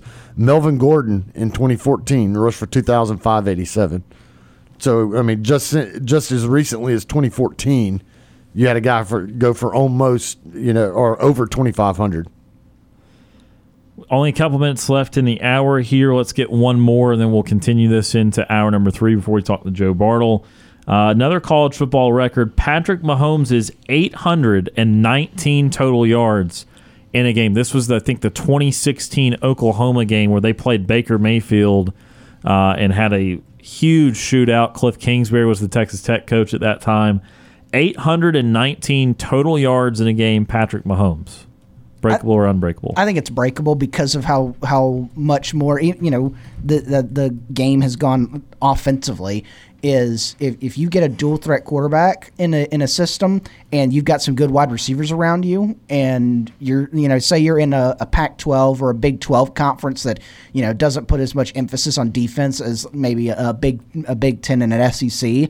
You can have some offensive shootouts. We've seen, what was it last year? We had was it Houston and SMU was like 70 points to something. Yeah, like Mordecai had a broke the touchdown record with 10 or 11, something like that. You've got chances. There's chances, and even in the smaller conferences, like with the rushing record, I think you've got a lot. You've got chances with more offensive-driven football now to hit that record and or break it. Yeah. That record, that Patrick Mahomes record of 819, he also set the record for most total plays in a game with 100. Makes sense. 100. So let me add something real quick here. Only a minute before we got to take a break, but I want to remind you guys too that this went to a few overtimes. Overtime now is different, and you can't accrue yards in anything but 2 overtimes now. The third overtime, you're doing 2-point plays at that point. So you got to get at least 770 in regulation to be set up to get 50 in 2 overtimes and carry on. Just throwing that out there. Yeah.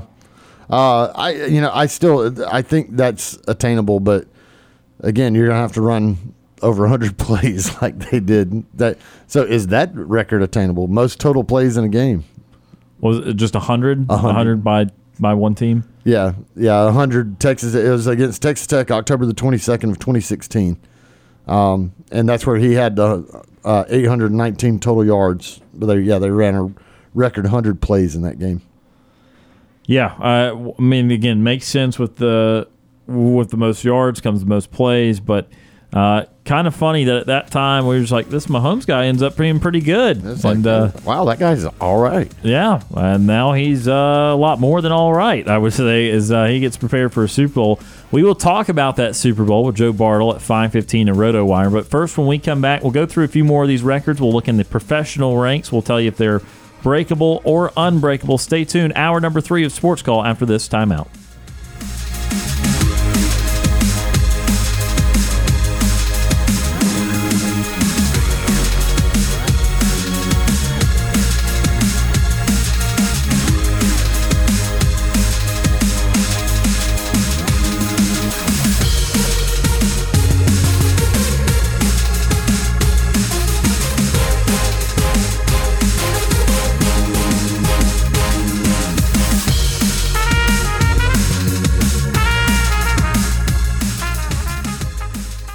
Two hours of Sports Call are finished. Don't touch that radio dial. We've got one more hour to go. You're listening to Sports Call on Tiger 95.9 FM, WTGZ Tuskegee, Auburn, and AM 620 WTRP LaGrange.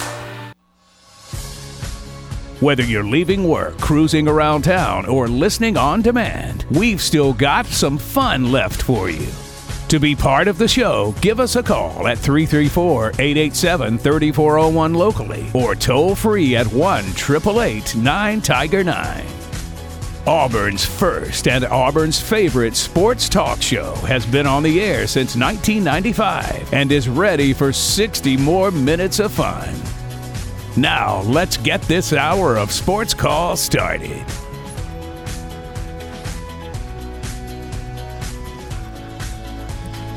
Hour number 3 of Sports Call here on this Wednesday. Ryan Lavoie, Tom Peavy, and Brooks Childress coming to you live from our studios on South College Street. Fun first couple of hours coming up in just about 10 minutes or so. Joe Bartle of RotoWire will join the program. We'll start to talk about the Super Bowl. Again, a reminder, no Friday show for the foreseeable future because of Auburn softball. We'll let you know. Probably be easier to let you know the next time we will have a Friday show, but no Friday shows for the next few weeks at least. And so tomorrow will be the last edition of the show for this week. So got to start to preview the Super Bowl, of course, the Alabama and Auburn game. And with that in mind, after the Joe Bartle interview, we'll bring Cam Berry in the studio, and he'll give his final thoughts about those two big sporting events. So he'll join the show here at about 5:30. So we will have a lot to get to here in this third and final hour of the show. But let's keep going with the theme that we ended the last hour with, and that is some records that are breakable or unbreakable. Of course, LeBron James breaking the NBA scoring record last night. We talked a couple college football records on the other side of that hour break. And if you missed any of that, you can go back and check it out on the Sports Call podcast brought to you by Coca-Cola. If you ever miss Sports Call Live, or if you want to hear something again, make sure you go back and listen to our show on demand wherever you get your podcast. Enjoy an ice-cold Coca-Cola to go along with the hottest sports talk. So let's transition to a couple of professional records. And this NFL record is really interesting. It's Jerry Rice's all-time receiving yards record, 22,895 receiving yards for Jerry Rice. This is a record that's very interesting to me because this is so far out in front of everybody else. Yeah. At a time where passing was, a couple teams were certainly starting to throw the thing around, but still it was very much known to be a running game at that time. Still not the passing league that it is in large part today. Now we have an extra game on the calendar. We have plenty of quarterbacks throwing for 4,500 to 5,000 yards a season, but 22,895 is an insane amount. Is this breakable or unbreakable? Nobody will sniff that. Nobody will sniff it. No. Here, for example, second place is Larry Fitzgerald, who you're talking about modern-day football. Larry Fitzgerald is a modern-day wide receiver. He is only at 17,492. And he is retired now. And retired, yeah. But his last year was 2020, just a couple of years ago. So Fitzgerald played in that modern-day football and only got to 17,000. That's quite a bit of a difference between 17,000 and 22,000. And so, and you look at some of these other great wide receivers, Terrell Owens, only at 15,934, Randy Moss at 15,292. So if those types of guys can't even get up to that, then it's not going to happen. That's a record that Jerry Rice is going to hold on to. From 1985 to 2004, just an insane career for him. And that kind of goes back to what I was talking about with some of those other records.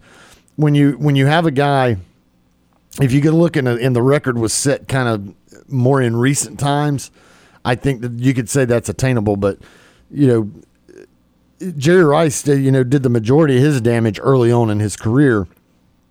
And that was in, through the 90s. And if nobody has been able to really come that close to it since then I don't think that's going to happen. I just don't see that record being broken. Could you see someone getting to 20,000 if the record were 20,000? I no. I really don't. Again, you just look at the guys that are on here that are like superstar wide receivers that have not even come close to that. Again, I mentioned a Terrell Owens, a Randy Moss, Isaac Bruce. No, I don't see that happening. I'll tell you this: right now, again, here you go. The guy that's active is Julio Jones, but he's nearing the end of his career, and right now Julio Jones is only at 13,629. Right. And Julio was about as good as it got. For absolutely 7 or 8 years, and that's what's so fascinating about how Jerry Rice obtained this, because there's some guys that still put up crazy numbers. You think of Cooper Kupp the last couple of years, Stephon Diggs, Mike Evans has the record for most consecutive 1,000-yard seasons to start a career. He's down for reference at 45th at 10,425. And Mike Evans right now is 29 years old. He'll be 30 during the next football season. DeAndre Hopkins is a guy at 11,298. He is age 30 right now. He'll be 31 before the next season starts. I kind of think that one day 20,000 will happen. I think that if you put together, again, about 15 seasons where you have between 1,200 or so yards, I can see 20,000, but those extra yards there, almost 23,000, that feels pretty unbreakable too. I want to see a few more years of this pass-heavy league, because there's some guys racking up big numbers from the start, like Justin Jefferson or Jamar Chase, that are really damn good, that are really young, that their first 2 or 3 years have been averaging over 1,000 yards. So I want to see some of that with the extra game before I definitively say, like, for example, the 20,000-yard question I gave you. But 22 895 seems pretty unbreakable. What about you, Brooks? When I got confused earlier, I think I kind of gave my spiel. Well, yeah. But like I said, I think you got to be good early. You've got to show productivity early if you're going to break this record, because with all NFL players, if you don't produce early, if you're a wide receiver, if you don't produce early, the college football game's putting out 7 to 8 elite wide receivers every single year, basically. And so that team, if you don't start producing very quickly, they're going to say, oh, well, we'll just go get, X player coming out of LSU or X player coming out of Alabama next year. He's going to be, he'll start out the same way, or start in the same spot as you did. And, we'll try again there. He's got to have whoever's going to break it has to start producing early. I think there's potential there, especially like you guys are saying, with that extra game. There's the chance to get 100 more yards receiving every single year, and so you could, if you're close, that extra game can help put you over the top there. But I think it's going to be hard to break it, just because of the turnover in the NFL now, and also the longevity of players that don't stick around that long when they are at their peak. But I think it's achievable, especially with this other game, the extra game. But I think it's going to be difficult to get to. The other thing to also remember, Jerry Rice, is the majority of that came with Joe Montana as his quarterback. So whoever gets that record, it's also going to have to be with a quarterback that can get him the ball for a long time. Can get him the ball for a long time, that is also putting up outrageous numbers. Like Joe Burrow to Jamar Chase. I'm just kidding. Again, 22,000 far-fetched, but I do want to see how the 17th game plays a role, as Brooks says. All right, let's combine these two baseball ones before we take our next commercial break and get to Joe Bartle. 4,256 hits for Pete Rose and 762 home runs, whether they were all valid or not, from Barry Bonds. Well, those both seem very hard to break. I guess the question here, do you guys agree that the home runs are more breakable than the hits? The home runs are definitely more breakable than the hits, but 762, and of course it comes in the era where they were juicing. Right. Everybody knows that was happening. They're not doing that now, so I think it's going to be more difficult to reach that. So I'm not saying that 762 is not attainable, but it's a lot more difficult than what Pete Rose did. I don't think that the Pete Rose record will ever be broken. And again, I look at it, like I mentioned with some of the others, when you look at the guy and how long ago that record was set, and that people have not been able to get that to that level in this long a period of time, don't think that somebody is going to be able to do that. Yeah, I'm going to say I pulled up the list of home run leaders, and you had the closest you've had out of an active player recently was Albert Pujols, getting to 703 this past year, and then calling it a career. The next closest of any active player is Miguel Cabrera at 507. He's about done. He's about done, and so it's just it goes back to the power that Barry Bonds had, which was assisted by some stuff. Some stuff. But he was, he got to that 762. But you can't rule it out, because Hank Aaron still had 755 and he wasn't juicing. True. It's played a long time, though. Babe Ruth had 714, which is still a little bit of a ways from the 762, but he wasn't juicing that we know of. But what? No, he was juicing. He was eating hot dogs before the game. Yeah. But I can't say you would rule it out. And I'd say it's going to be very, very hard to get to that 762. Yeah. Well, and now looking at the hits record, and this is again why I see that's unbreakable for me. Yeah. The hits record's completely unbreakable. I do not think people will touch it. Right. Well, and so here's the other thing. Pete Rose did that in a 24-year career. How many guys do you see playing 24 years in Major League Baseball now? Not many. But again, this is, if you had 200 hits for 20 straight seasons, that's 4,000 hits. You still need to have another another grouping of hits there. I was going to say you need to have another year and a half of hits. I went back to the list, and again, Albert Pujols is the guy I'm going to bring up, who just retired with 3,384 hits, still 900 and something hits away. Right, and he's ninth all time, and he's 900 hits away. I mean, that's 5 seasons of hits. Yeah, and he's ninth, and so that's not happening because guys don't even play 162 very often. I mean, I could get into the obviously unbreakable streak of Cal Ripken. Guys don't play every day anyway. Like the longest consecutive game streak was like Matt Olson, who got up like 300 or something like that. These guys are playing, look, you might not think it's a big deal, but they're playing 145 and 150 instead of 162. Okay, that's 20, 30, 40 hits times 20 seasons difference. I mean, you lose a couple seasons worth of hits once you do that over the course of time, not to mention not actually playing 24 seasons. Yeah. And I was looking on this list on Wikipedia. It shows the top 288 players on the hits category. There's only 4 active players that are on that list. Yeah. 4. Yeah. The only thing that I could say of playing devil's advocate of not reaching that Pete Rose thing, number 6 on the list is Derek Jeter. So a very modern day player and our lifetime player. Only played 20 years. It had 3,465. So that's 4 seasons of hits away, though. That's what I know. If he plays 4 more years, does he catch that? Probably not, because he started to play a few less games and hit 270 instead of 300. That's what I'm saying. Jeter is almost as good as it gets, and he still was 4 seasons of hits away. Pete Rose, Ty Cobb, Hank Aaron, Stan Musial. Those are your top 4. What a list. Yeah. Let's go to our next commercial break. On the other side, Joe Bartle of RotoWire coming up after this.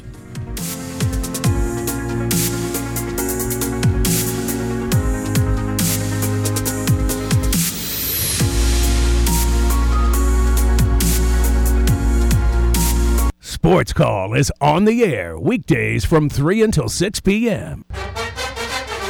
This is former Auburn football player Danny Skutak, and you are listening to the Abby Award-winning Sports Call Auburn.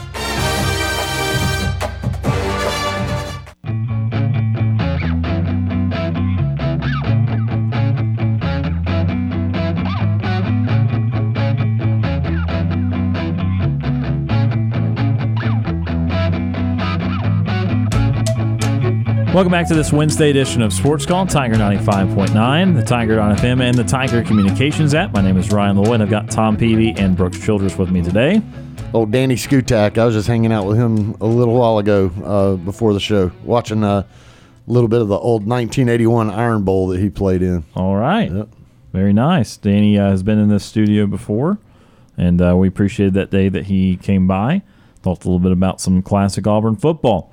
Let's go back to the Auburn Bank phone line now, and next up on the program is our good friend Joe Bartle of RotoWire back with us after a week hiatus. It is time for the Super Bowl, Joe, and great to have you on the show. Hope you're doing well. Yeah, I'm excited for this week's game. Excited to be on the show. Last time talking football for a little bit at least, so hopefully it's a good game. You know, that's what my rooting interest is, that this is a competitive game. But the thing we're not talking about come Tuesday, I guess Monday, but we can assume we're all and are still comatose Monday. So Tuesday is not how good Rihanna's show will be, but how good the game was. Absolutely. Now, do you have a favorite grouping of Super Bowl prop bets, or do you try and stay away from some of those kind of weird angles on the game?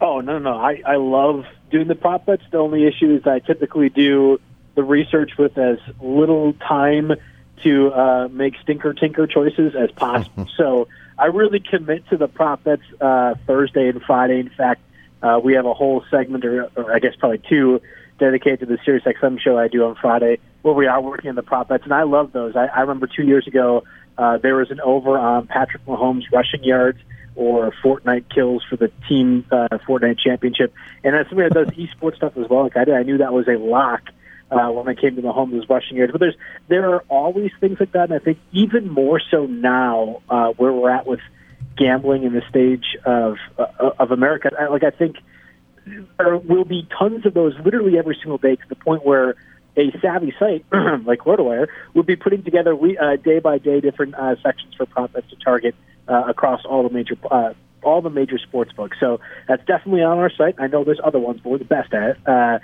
So I would continue to check that out. I have not personally gotten that research yet, but I know it's out there.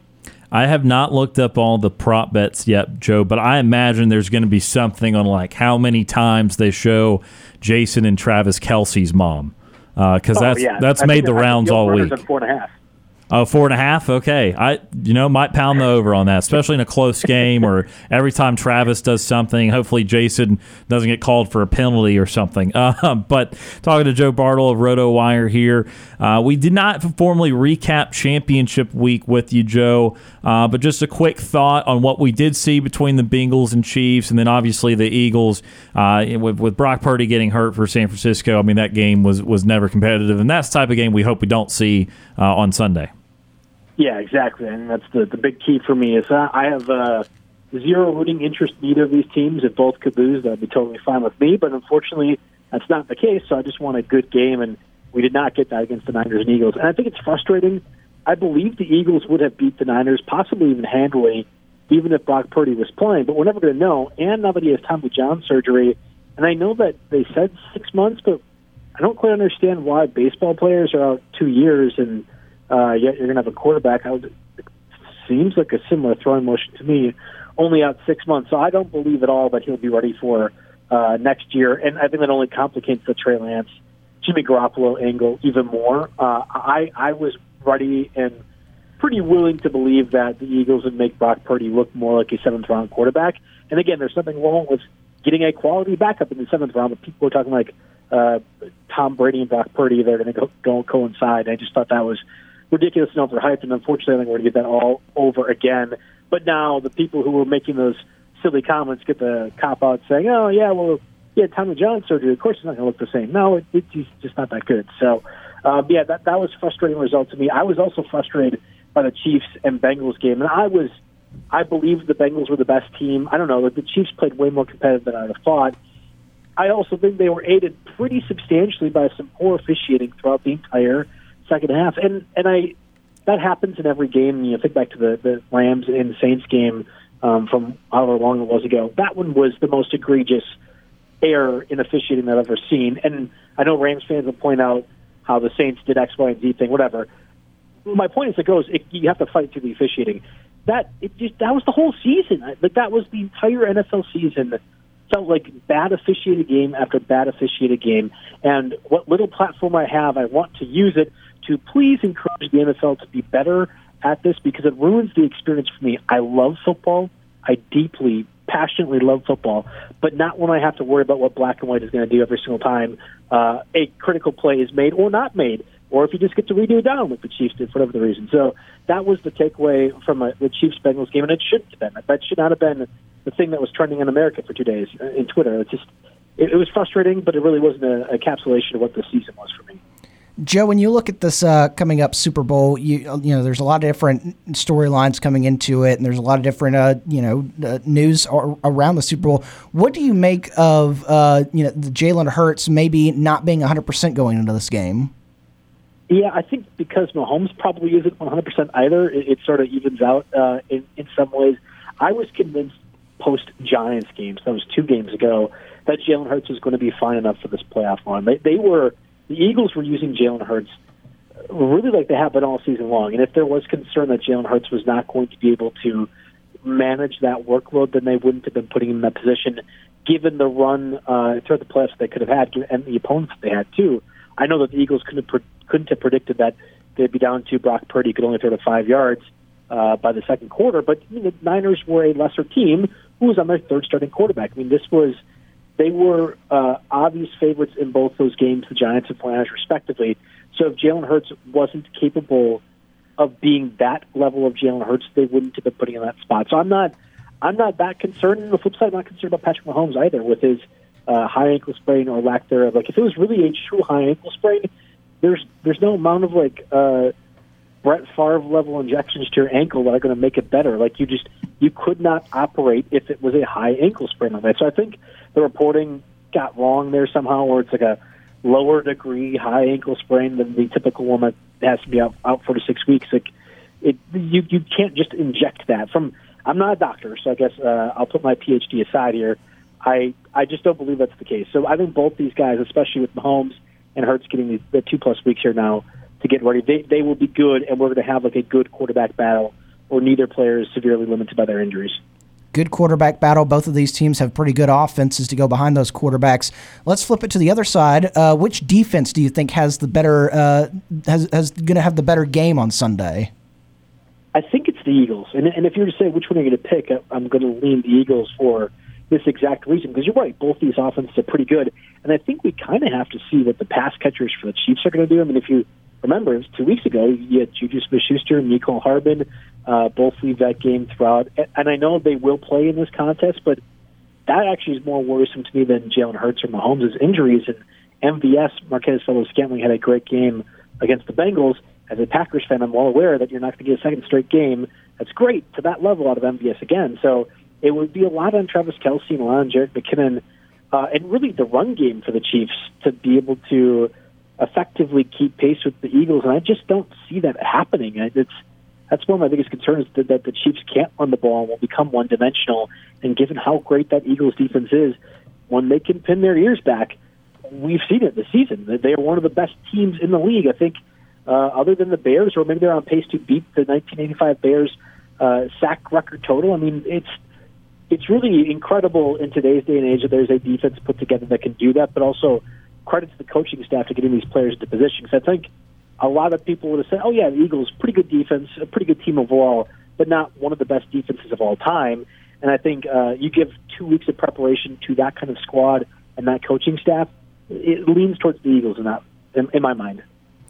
And then, Joe, kind of along those lines defensively, I feel like with Kansas City's weaponry this year, they have obviously not ended up missing Tyreek Hill, and they've kind of done it by committee, but also just the fact that Travis Kelce continues to be the best receiving tight end in the NFL. If you're the Eagles, do you game plan to take him away and make the wide receivers beat you, or do you kind of understand that Kelce is going to get his anyway and just try and situationally be aware of him and make sure the other guys don't get going? Yeah, I think it's the latter, and you really brought up a good point. You see this in basketball all the time, and I have yet to see it really play out in the biggest of stages like this to the way you would anticipate it would be for basketball. Okay, you just do like a crazy defense where you're having to double team a Giannis or whatever throughout most of the contest. Fine. I think if you're devoting enough attention to Travis Kelce where you would expect to, given how great he has been this season and throughout his career, you're not only deviating resources away from other players, not that MVS can't still be okay, not great like last week or 2 weeks ago, but still okay, or same for Kadarius Toney or Mecole Hardman or Jerick McKinnon. But it's also the presence of Travis Kelce that I think would be impacting things mentally too. Like, I think Kaiser White's one of the best coverage linebackers in the game. He will not be able to go 1-for-1 on Travis Kelce. However, if you said, Kaiser White, let's do the best we can to limit Travis Kelce, it allows the rest of that secondary to be truly fantastic, I think, in a lot of ways. I find the Eagles want to limit explosive plays. I can churn out yardage. We could play a field possession game. Most of America won't want to watch that, but the Eagles will very easily be able to win a game where the Chiefs have to punt 6 times and the Eagles punt 7. Like that is up the Eagles' alley.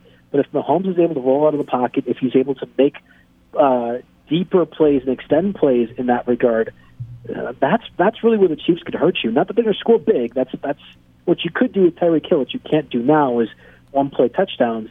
But you certainly can change and tilt the momentum and outcome just by a couple of long first downs. So long as the Eagles manage that, and I think they should, I would be really prepared for that if that's the case, then you're fine. And if Travis Kelce gets 10 catches for 80 yards, so be it. Like you can win that game if you're the Eagles.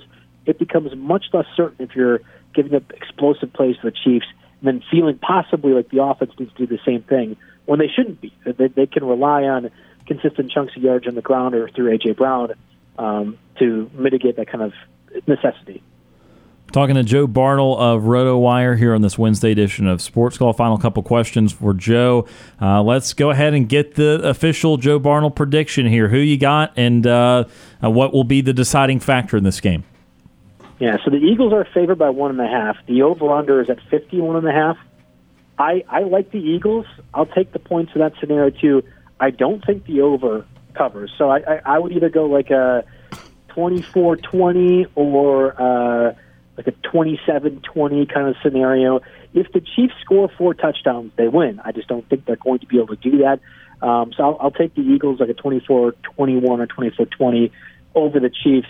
The deciding factor is going to be the limitation of the big plays. In fact, one of my favorite prop bets the entire year, and I'll do my research on how long Ariana Grande is going to be singing her songs, whatever it is. I don't even know if she's actually out there this time around. But the over/under on longest reception per player has been one of my favorite ones to target because it's the very easiest one to scheme up and figure out. Obviously, there are going to be times where fluky plays happen and teams can't tackle a player, X, Y, and Z. But for the most part, you could be able to say, yes, this defense will allow a 25-plus yard reception to a tight end, or yes, this defense will limit the receiver to under 20-yard receptions. I think if the Chiefs are able to get maybe, let's just say, 5 or more plays of 30-plus yards, they will win this contest. The Eagles defense should be prepared for that, even the wrinkles that Andy Reid's going to put in, and that's why I lean towards that. But that's my biggest difference maker. And if you were to parlay Eagles to win and to cover the spread, I would certainly take a lot of the under on those longest reception play props. He's Joe Bartle of RotoWire. Joe, as always, we appreciate the time. What can everyone look forward to coverage-wise out of RotoWire here for the Super Bowl? Yeah, it's a big sports week. So I mentioned the Super Bowl. We have like daily prop articles going up every single time. It varies by state, but we also have like different state props up as well too, depending on what sports book your state is in. There are like different deals and promotions that we are really kind of in the throngs of right now. We have a lot of other coverage coming, I think, either from a DFS perspective, from a podcast or articles as well to come too. A lot of people love doing these single game showdowns on DraftKings and FanDuel, and I think that's kind of a lost art as well too. So we have a lot of coverage in that facet. And of course, it's the trade deadline tomorrow, right? So we have the NBA part of this as well too. College basketball is heating up. We've had a lot of March Madness coverage, and we'll continue to do so as we get ready for that. I mean, I'm loving this time of the year. I also love to get the NFL draft month as well. I've been doing a lot of coverage or getting prepared for that on the SiriusXM show talking upcoming rookie class. Not so many Auburn guys, but I could work you guys in at some point over the next couple of weeks when we're still on air. And then baseball season, too. So there's literally so much going on right now at RotoWire. This is one of the best times, I feel like, in the sports calendar every single year. Absolutely. Well, Joe, as always, we appreciate the time. Enjoy the Super Bowl on Sunday. May it be a close, competitive game, and we'll talk to you again soon. Yes, enjoy the wings, enjoy the pizza, drink responsibly, have fun on Monday, just take off the work. Absolutely. Thanks, Joe. All right, guys. Thanks. That is Joe Bartle of RotoWire joining us here on this Wednesday edition of Sports Call. Always appreciate Joe for making time out of his day. Talk a little football with us. The big game coming up this Sunday. One final timeout on Sports Call. When we come back, we'll start to preview that game a little bit more. Also get some early thoughts on Auburn and Alabama. Stay tuned. More Sports Call after the break.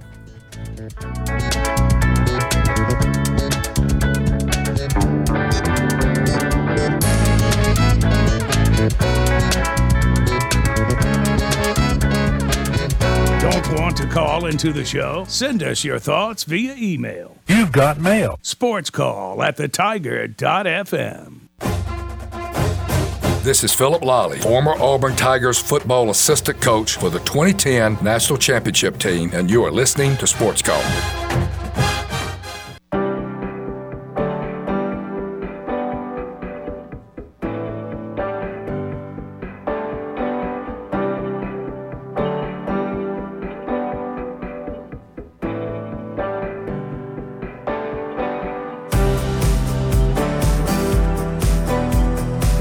Welcome back to this Wednesday edition of Sports Call. Ryan Lavoie, Brooks Childress, and Tom Peavy coming to you live from our studios on South College Street. Appreciate Joe Bartle of RotoWire right there for joining us this Wednesday, previewing the Super Bowl a little bit. This will be the final segment of the show. Got about 10 or 12 minutes left in the show. So let's go right back to the Auburn Bank phone line, 334-887-3401 locally or toll free 1-888-9-TIGER-9. Next up on the show, Anthony from Auburn. Anthony joins the program. Anthony, how are you doing?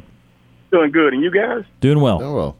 I want to ask y'all about Michael Irvin. I just found out he was removed from the NFL coverage of the Super Bowl. Some kind of altercation with a woman in a hotel lobby. You guys heard anything? Yeah, other than just that they pulled him off of all their Super Bowl coverage, there's some sort of alleged harassment deal there. I think Michael Irvin's side of it said he simply just shook the girl's hand, and I'm sure there's going to be more to it in the coming days, but that's all I know right now. Okay, not much is known about this woman. Not right now, no. Oh, okay. Oh, man, I tell you, I sure hate that because, he's had 2 and 3 chances.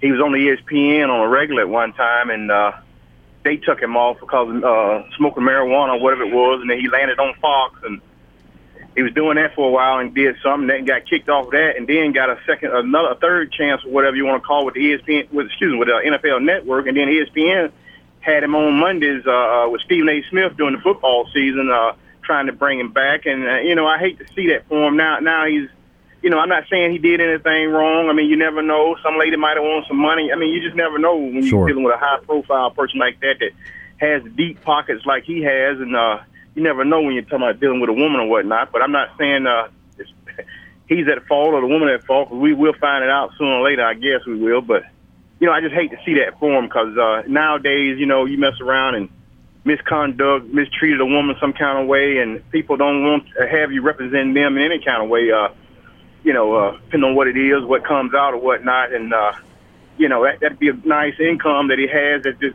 can't be gone forever, depending on the outcome of this thing. So, I just hate to see that. But I guess in the days, weeks to come, we'll find out what's going on with that. But other than that, you guys, man, I tell you, basketball last night, y'all lost by 5 points.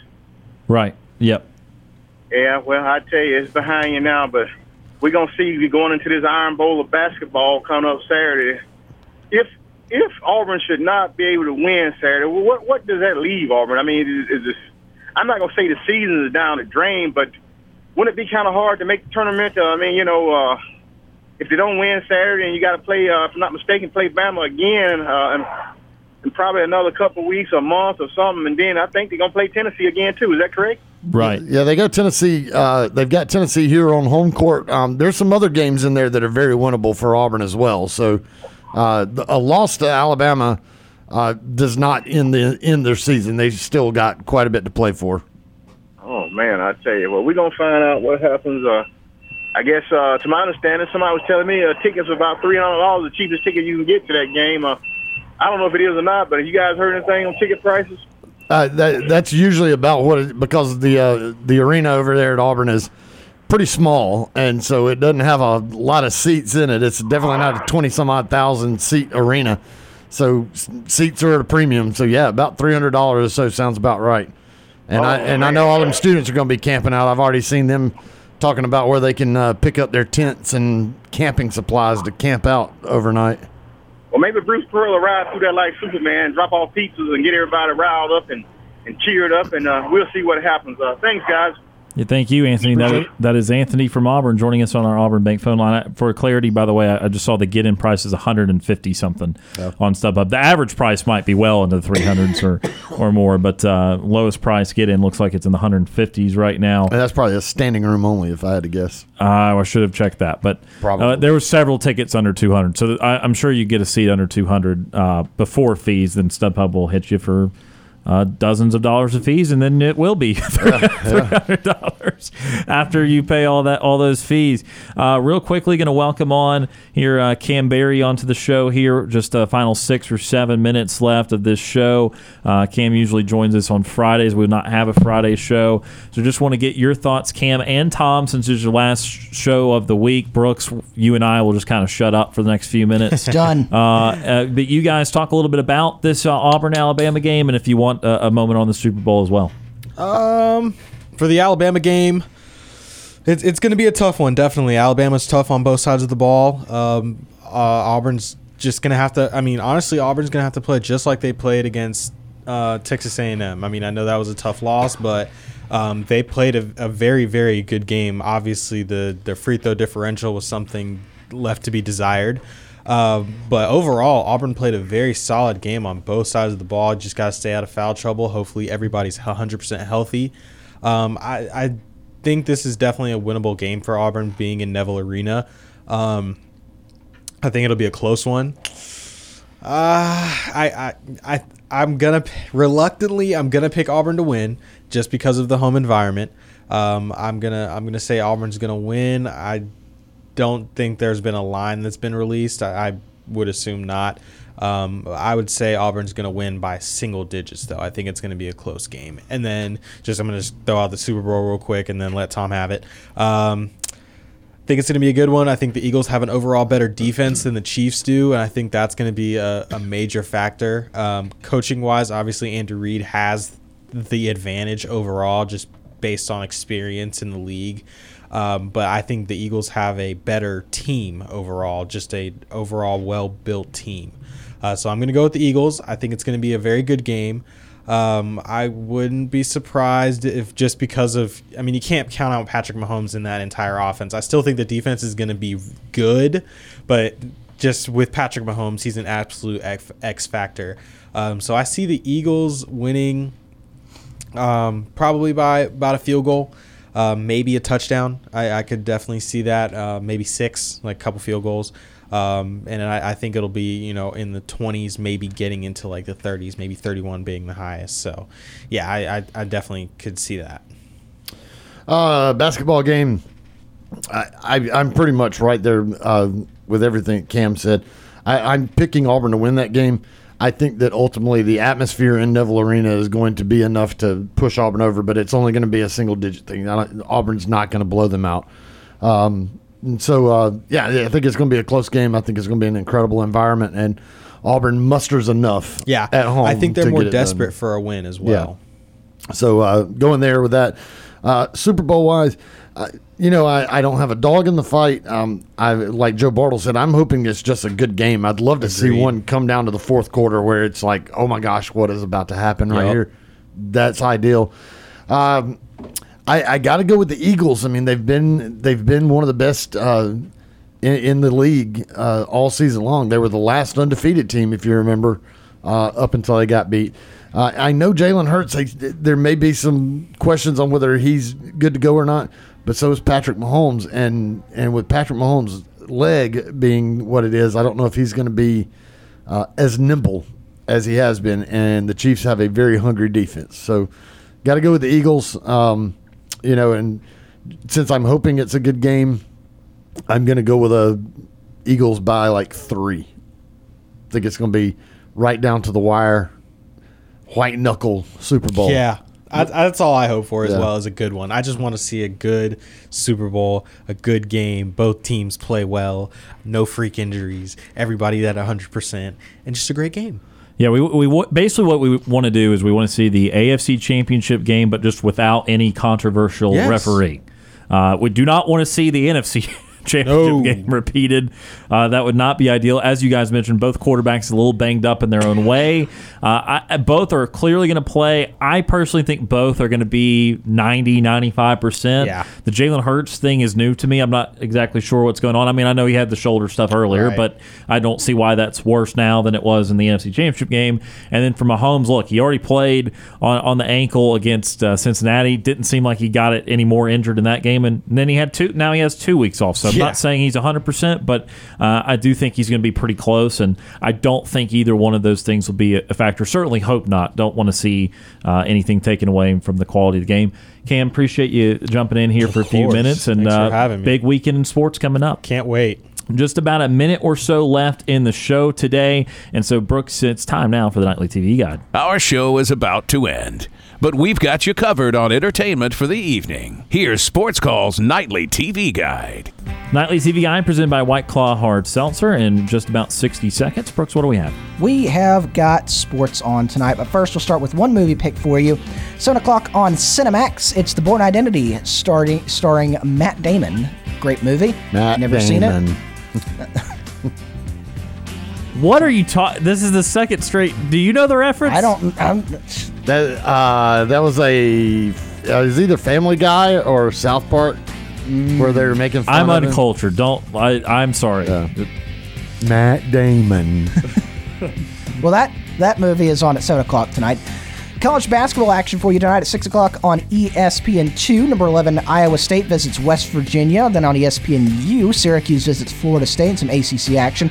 7:30 on FS1, DePaul visits Villanova. Then tonight, the nightcap on for college basketball, 8 o'clock ESPN2, Florida visits Alabama. ESPNU, Oklahoma visits Baylor. And 9:30 on FS1, UNLV visits Wyoming. NBA action for you this evening at 6:45 on ESPN. The 76ers visit the Celtics, followed up at 9:05 by the Mavericks visiting the Clippers. And then, of course, some hockey action for you tonight. Minnesota Wild visit the Dallas Stars, 7:30 on TNT. And that is a look at your nightly TV guide brought to you by our friends at White Claw Hard Seltzer. Thank you very much, Brooks, for the TV guide and for being on today. And Absolutely. We'll see you tomorrow. Yeah. And Tom, thank you again for being on this week. I hope you have a great weekend, sir, and we'll see you next week. Yeah, back to work at the old bar job starting tomorrow. Gonna be maybe a little hopping in there for the weekend. And Might be. Don't know if you're gonna be there Sunday at all. So we're having a Super Bowl party at Fat Daddy's on Sunday with a potluck. So anybody That wants to will come be to Fat busy. Daddy's, bring a dish, and we'll have the game on. That will be busy. And we thank Justin Ferguson of the Auburn Observer and Joe Bartle of RotoWire for joining the program. And, of course, we thank all those who tuned in and called in. For Cam Berry, Brooks Childress, and Tom Peavy, my name is Ryan Lavoie. Have a great Wednesday evening, and we'll talk to you tomorrow.